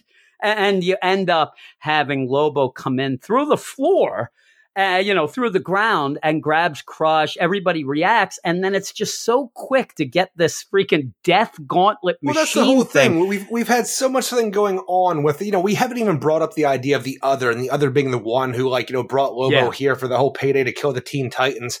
But, we haven't dealt with the idea of the dungeon yet. Red Arrow killing Deathstroke. Nothing is really brought up. I'm telling you, we have Damian a couple does panels. say to Jen, says he's sorry about it, and he wants to stop. We have that. But we pretty much, she doesn't want to talk about it. And this is the idea, we might have to kill Lobo. Okay. And then we move on to a few hours later. That is the most progression we get about how anybody's feeling about this whole situation that we've been dealing with. It does play up that Damian doesn't want to kill him. He's kind of saying, maybe we shouldn't. Yeah, he has. Jen has. And she kind of seems weird. But the other thing is they throw this giant, pretty much a spiked ceiling comes down. It's Indiana Jones comes down on him. And they're all just standing around. They're all watching. This is Lobo. I mean, they know who Lobo is. They should be already there. This should be part one of a 6-part Home Alone. They should be running off now. Lobo does a tripwire because he's got blood in his eyes and it sends a tractor into him, or, a wood chipper, something like that, which I think that this would be a really good issue. Also to show Lobo can regenerate a lot. They kind of do, but he regenerates so quick here and so much to it. And also I understand a lot of people who don't like this Teen Titans book and this issue in particular are saying there's Lobo just going after kids.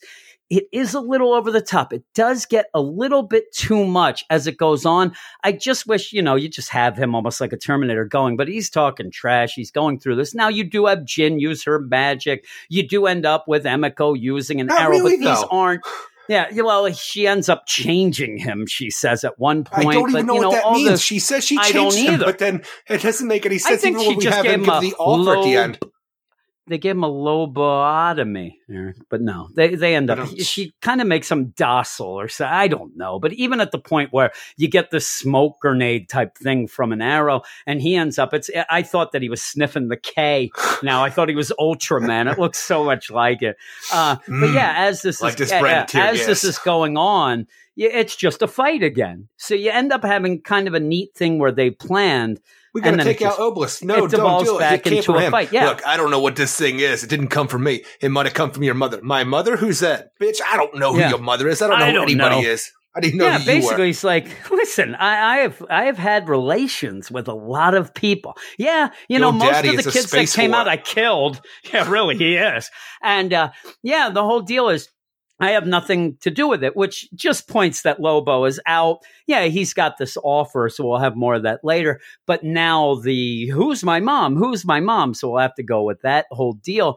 But yeah, the whole thing with Obelisk, it's like, hey, it's trying to get out to do this. Yeah, all this going on. But I'm afraid it's part of him. It's part of Lobo. It'll go to Lobo. It's my only friend.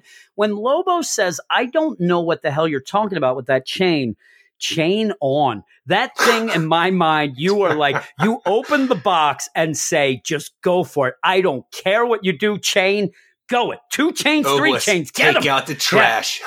Take it. Yeah, really. Do that. Next thing it knows, it grabs Emiko and takes off. Not that trash. You end up there. And I would have no liked kung fu. Yeah. Yeah, really. So I like that idea. I wish it was pushed forward, but then the crazy ending, because it's this overlong fight to just have Jin say, I've changed him.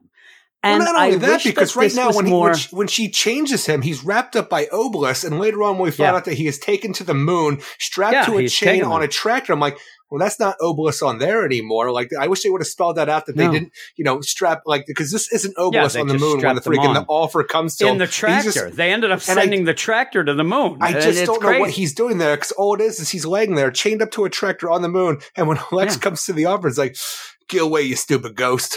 Go away, stupid ghost. But yeah, what Is he happened then? stupid Because now? What happened? yeah, the chain that is on him looks like he could easily break out of. Yeah. Maybe he's just hanging on the moon. He likes it. He's like dug in. He's Fragging kids. But yeah, and this is where, maybe we'll go with, but I wanted a little more, and I know that you can't fully lobotomize lobotomize him, Eric, but for this book, that would have played out really good because they are afraid of Jin a bit. There's that back of their mind deal that Jin is overpowered, that Jin is evil, and Jin could end up doing something really, even really when she awful said, here. When she changed, like, oh my God, you can do that? There will be a cost. I'm like, what does that there mean? will be a cost. And then they're like, well, like what? You do the dishes for a week.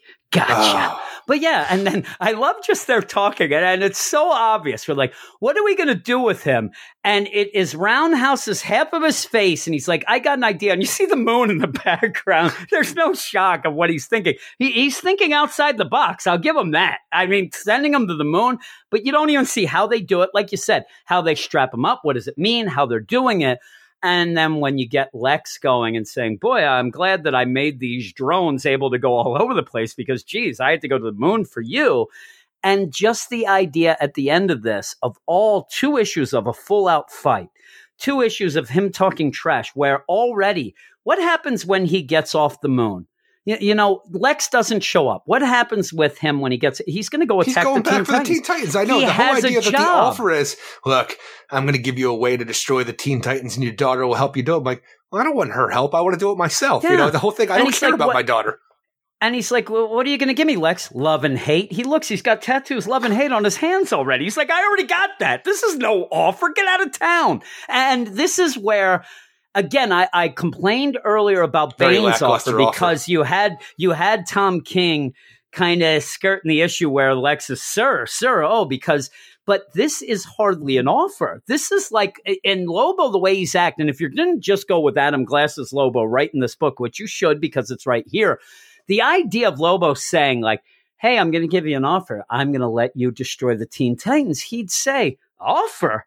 I don't need your, I'm doing that anyway. But the thing is, this is what gets me is I think that where it's not fully go to the Lobo deal, Lobo would take this offer, but he would turn it into a way for him to make money. Like I'm telling you, like I'm listening, but you're going to give me more than tech, or, something like that. It's going to cost you some little thing at the end to show, because he's going to do this anyway, but he would double up. He would double dip trying to do this. But it's a weird offer to have 2 issues of fighting just to get an offer to go fight them again. And I think that, this was a 2-parter, and it does say next, the new normal as Year of the Villain continues.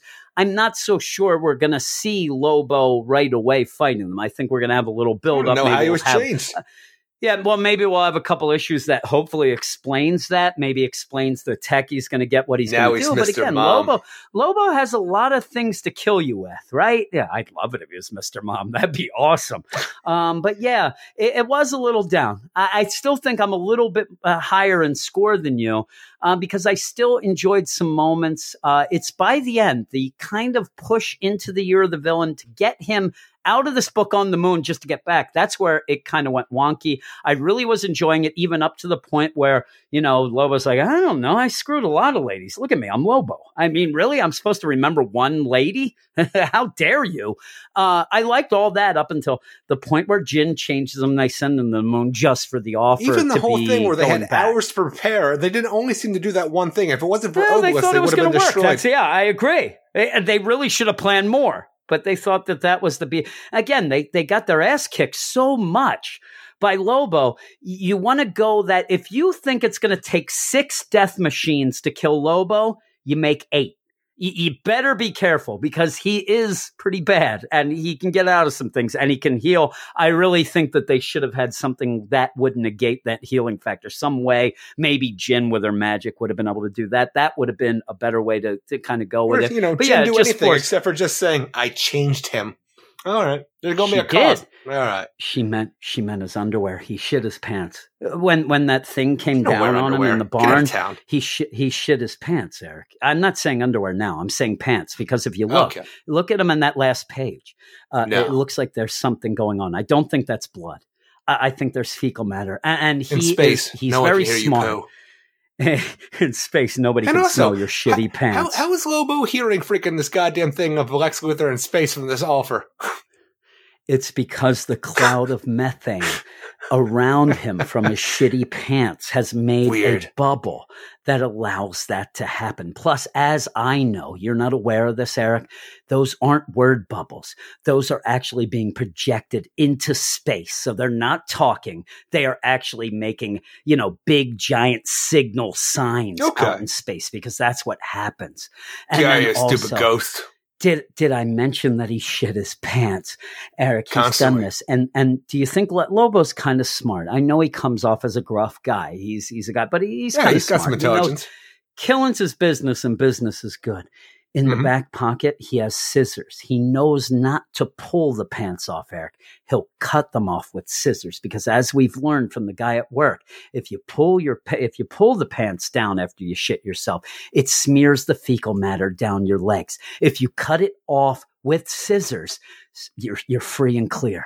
Now, I don't understand because there's still a lot of remnants, Eric, and he's never explained that to me. He's never told me what then he does. I don't want him to talk to me about these things. The other day, Eric, you weren't at work. He legitimately shit his pants at 7:10 in the morning. He had been working 10 minutes and he shit his pants. He cut them off with scissors, which he showed me where he keeps his scissors. I am now going to steal them. This guy?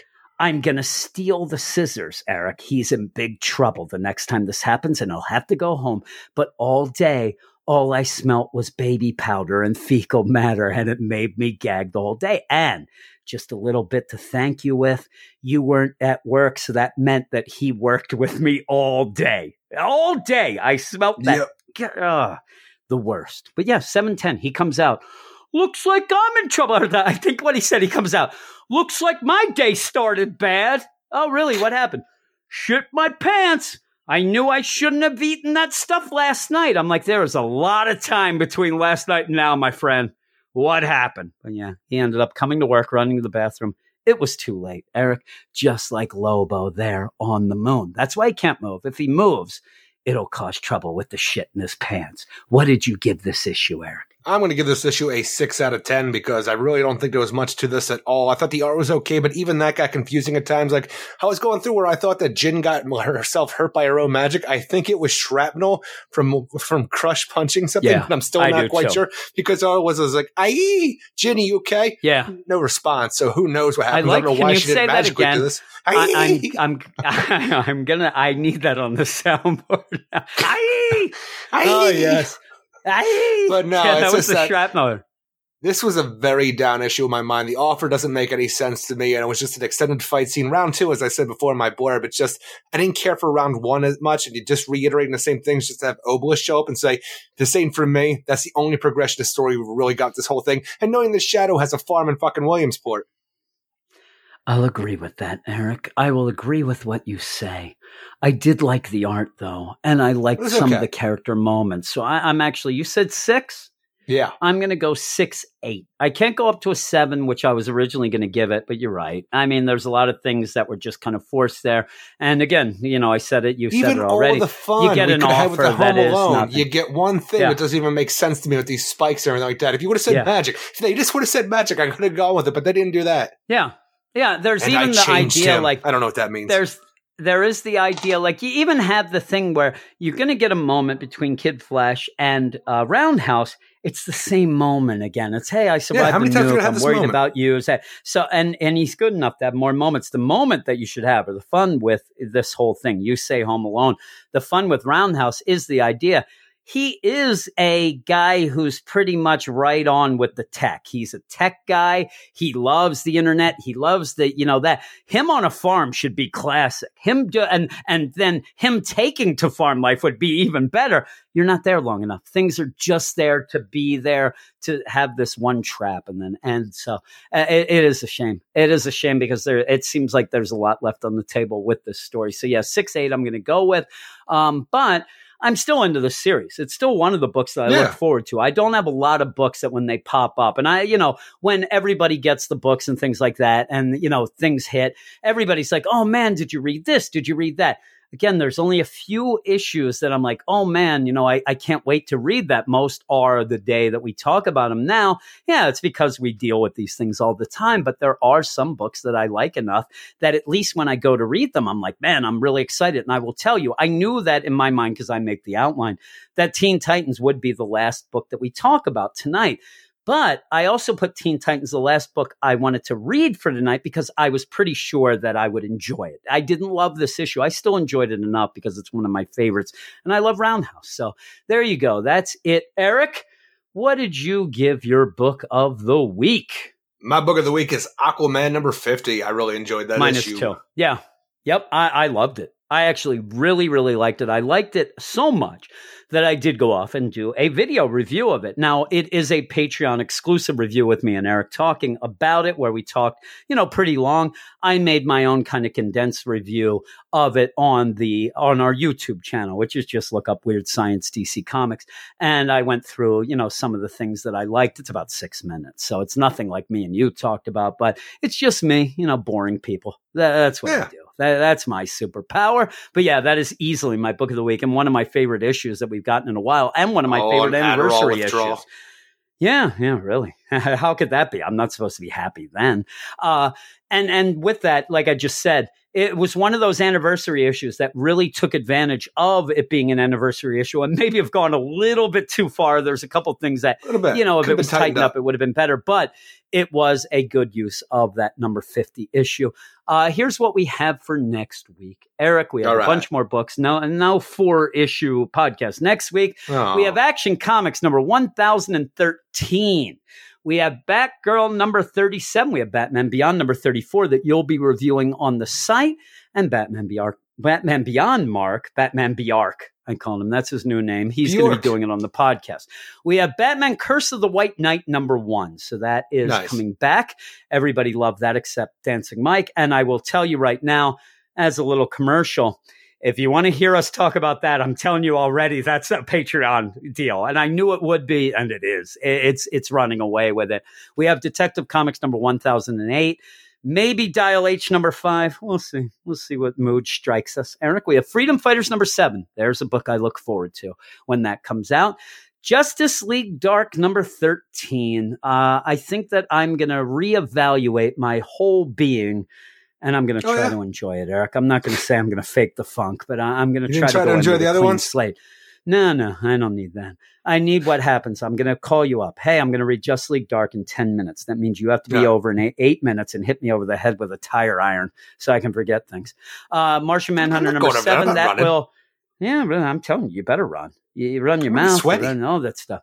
Really? Well, then when you go to hit me with the tire on, it'll slip out of your hand. It'll hit my computer, and then we can just quit this whole thing. Martian Manhunter number 7. Jeremy will be reviewing it on the site and should be doing it on the podcast. Sometimes he gets, busy with things, but I think that he'll do that. He really likes to talk about the Steve Orlando Martian Manhunter. We have Flash number 75. That ends the year 1 story with Flash, and it's an oversized issue. It's an anniversary. We have the Terrifics number 18, which again, I have to talk to you if we are going to talk about that. And I do believe that Wonder Woman will make a comeback, a grand return to the podcast, because it's issue 75, and I'm hoping big things happen. So we'll see. I think that will be on there, but we'll see. We'll see how we mix and match. We are getting away from the idea, and at one point we were very proud of, all the books on the podcast, and that's something that I used to say. Obviously, I haven't said that in a while. Maybe we'll try to get back to that until like Metal Men come out, Eric. Then that all bets are off with that. And maybe not Dial. That's nonsense. And Metal Men. I don't need that. I don't need that nonsense. But we'll see. But yeah, it's a bigger podcast next week. Obviously, if you want to get all the books, 2 of those books will be on the Patreon account picked by the badasses of the Get Fresh crew, Beep Boop, the polls that we put up each week. And if you want to get involved in all that, go to patreon.com/Weird Science. I want to say at the end here, in 2 weeks, there's another Annuals Week. And this is probably 2 of the closest Annuals Weeks we've ever had. We do have a 5th week of the month in July. It'll be an Annuals Week. So the Annuals Week episode is always on Patreon only. That week is nothing on the regular feed. So if you want to get involved with that, join up the Patreon, patreon.com/Weird Science. It's going to be more than that on there. We have a lot of shows, but that specifically will be that week, Patreon only. And you could just take a break from us if you don't want to get involved with that. I need a break from us. That's one thing. It's one of those things where you sit back and you're like, I need a break. I need a break from myself. How do you do that? Can you hit me with the tire iron again? Because I really, there you go. I think that is a clean break and a full break. I don't know that I need that. Maybe about 9 months a break from myself. Maybe I need some disassociative disorder. I still want to do things, but as somebody else. And I want to be somebody that I can throw shade at myself then. So I want to be on Twitter. Maybe. I don't know what you get with this. Your nonsense. You sit there and look at me. I look over at you at work and I'm like, why is he looking at me like that? Are you licking your lips at points and sitting there? I sit there all the time defending your ass. Always I've been nice thinking about cannibalism. I sit there. Really, that's what it is. I sit there and I try to help you out. I sit there when Mark Jager says to me that if you don't do this Wonder Woman Walmart book, I'll never talk to you again. I say, listen, I like talking to you, Mark, so I will do that. Did I ever say that you had to join me? No, I took it for you. I said, I will do that myself because I know you don't want to deal with the nonsense. So I don't even throw it out there for you. So this is what I do. I end up just sitting there and I'll take it for the team. Me and you are the team. I'm taking it for the team. And then you say I'm ugly. And it gets calm down, Uggo. Jeez. I looked at this picture. I should bring in this picture from upstairs. Tanya has this picture hanging up in her room. Your baseball picture? No. This is probably 10 years ago. Oh my God. I'm like, what happened, buddy? I sit there talking that picture. I'm like, that's when you thought that life had something to offer, right? I look so happy. I look young. I look very vibrant. I actually not a bad looking guy. I actually had, what ladies might know. Now I might be seeing this. I'm sitting there. Ladies might actually not be repulsed by you there. What happened, pal? Tanya looks really young. She looks like, at this point, she ended up having enough money that we could pay for rent and heat, Eric. It was before that. I mean, things really hit hard times at one point, and I could tell in the mirror every day. But I sit there, I'm like, boy, that's the gym I want to go back to. That's the gym I need back. But that gym's long gone, Eric. You get this one. So you say what I'm saying is right. No, I'm saying that whatever you think, you're stuck with it. I sit there and I'm looking at you all week, and I keep my shade to myself. I'm sitting there like, I'm sitting there like, man, Jesus Christ. Every time I see you, I think that I want to eat a muffin, Eric. I don't know why. That's my joke. I'm not going to throw shade at all. I did say that to you the other day, though. But yeah, that's it. I would say that, but I barely see you anymore. It's too hot at work. I ended up, we're working Wednesday, which was probably one of the hottest, muggiest days of the year. So we're working, we're commiserating with each other about how damn hot it is and how much we're struggling with this heat. Thursday comes, it's just as hot. Where's my Eric? He's not here. I'm struggling by myself. I'm like, we were brothers in arms yesterday. You had shitty pants with you. I'm sitting there though. I'm like, we made it through the war together. We signed up for another tour, and then you bailed on me. I'm still in Vietnam. You're at home. You're at home nailing my broad is what you're doing. You ended up making up a story to her that I died. You ended up commiserating with her and nailed her. She was never very, loyal to me anyway. I know she's been nailing guys this whole time, Eric, but, that was between me and these other guys. Now you threw it in there. I'm knee deep in the shit. I don't know what's happening nailing right my now. broad. I don't know what's happening. I know what's happening. You got a lot of freaking fireworks going on behind you, it sounds, but that's it. That's it. You're there nailing my broad. I'm there. I am there trying just to I haven't get had through fireworks day for like by an hour. day.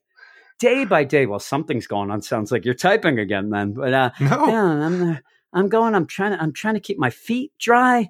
The rain's coming from sideways, upways. Me and Bubba are talking shrimp. We're here doing all this. There you are. You're at home nailing my broad. It happens all the time. I don't understand it. Why are you doing Broad. this? Yeah, my broad. That's appropriate, right? You got to remember, this is back in 1968. Broad. Why did I say broad? Like Yes, 17 that's it. times. Yeah, really. Yeah, then that's great. All right, that's the Somebody's end. retarded. Oh my God! There you go. You were really throwing it down. I'm trying to this make you issue. look good. Yeah, really. Yeah, really. From what you say, that's impossible. What are you Yeah. smashing all the mirrors there? Hey, all right. What do we say at the end of the podcast, Eric? Everybody have a great week. Keep it weird. Week. And we'll see you in Weird. 7. See you in 7. Oh!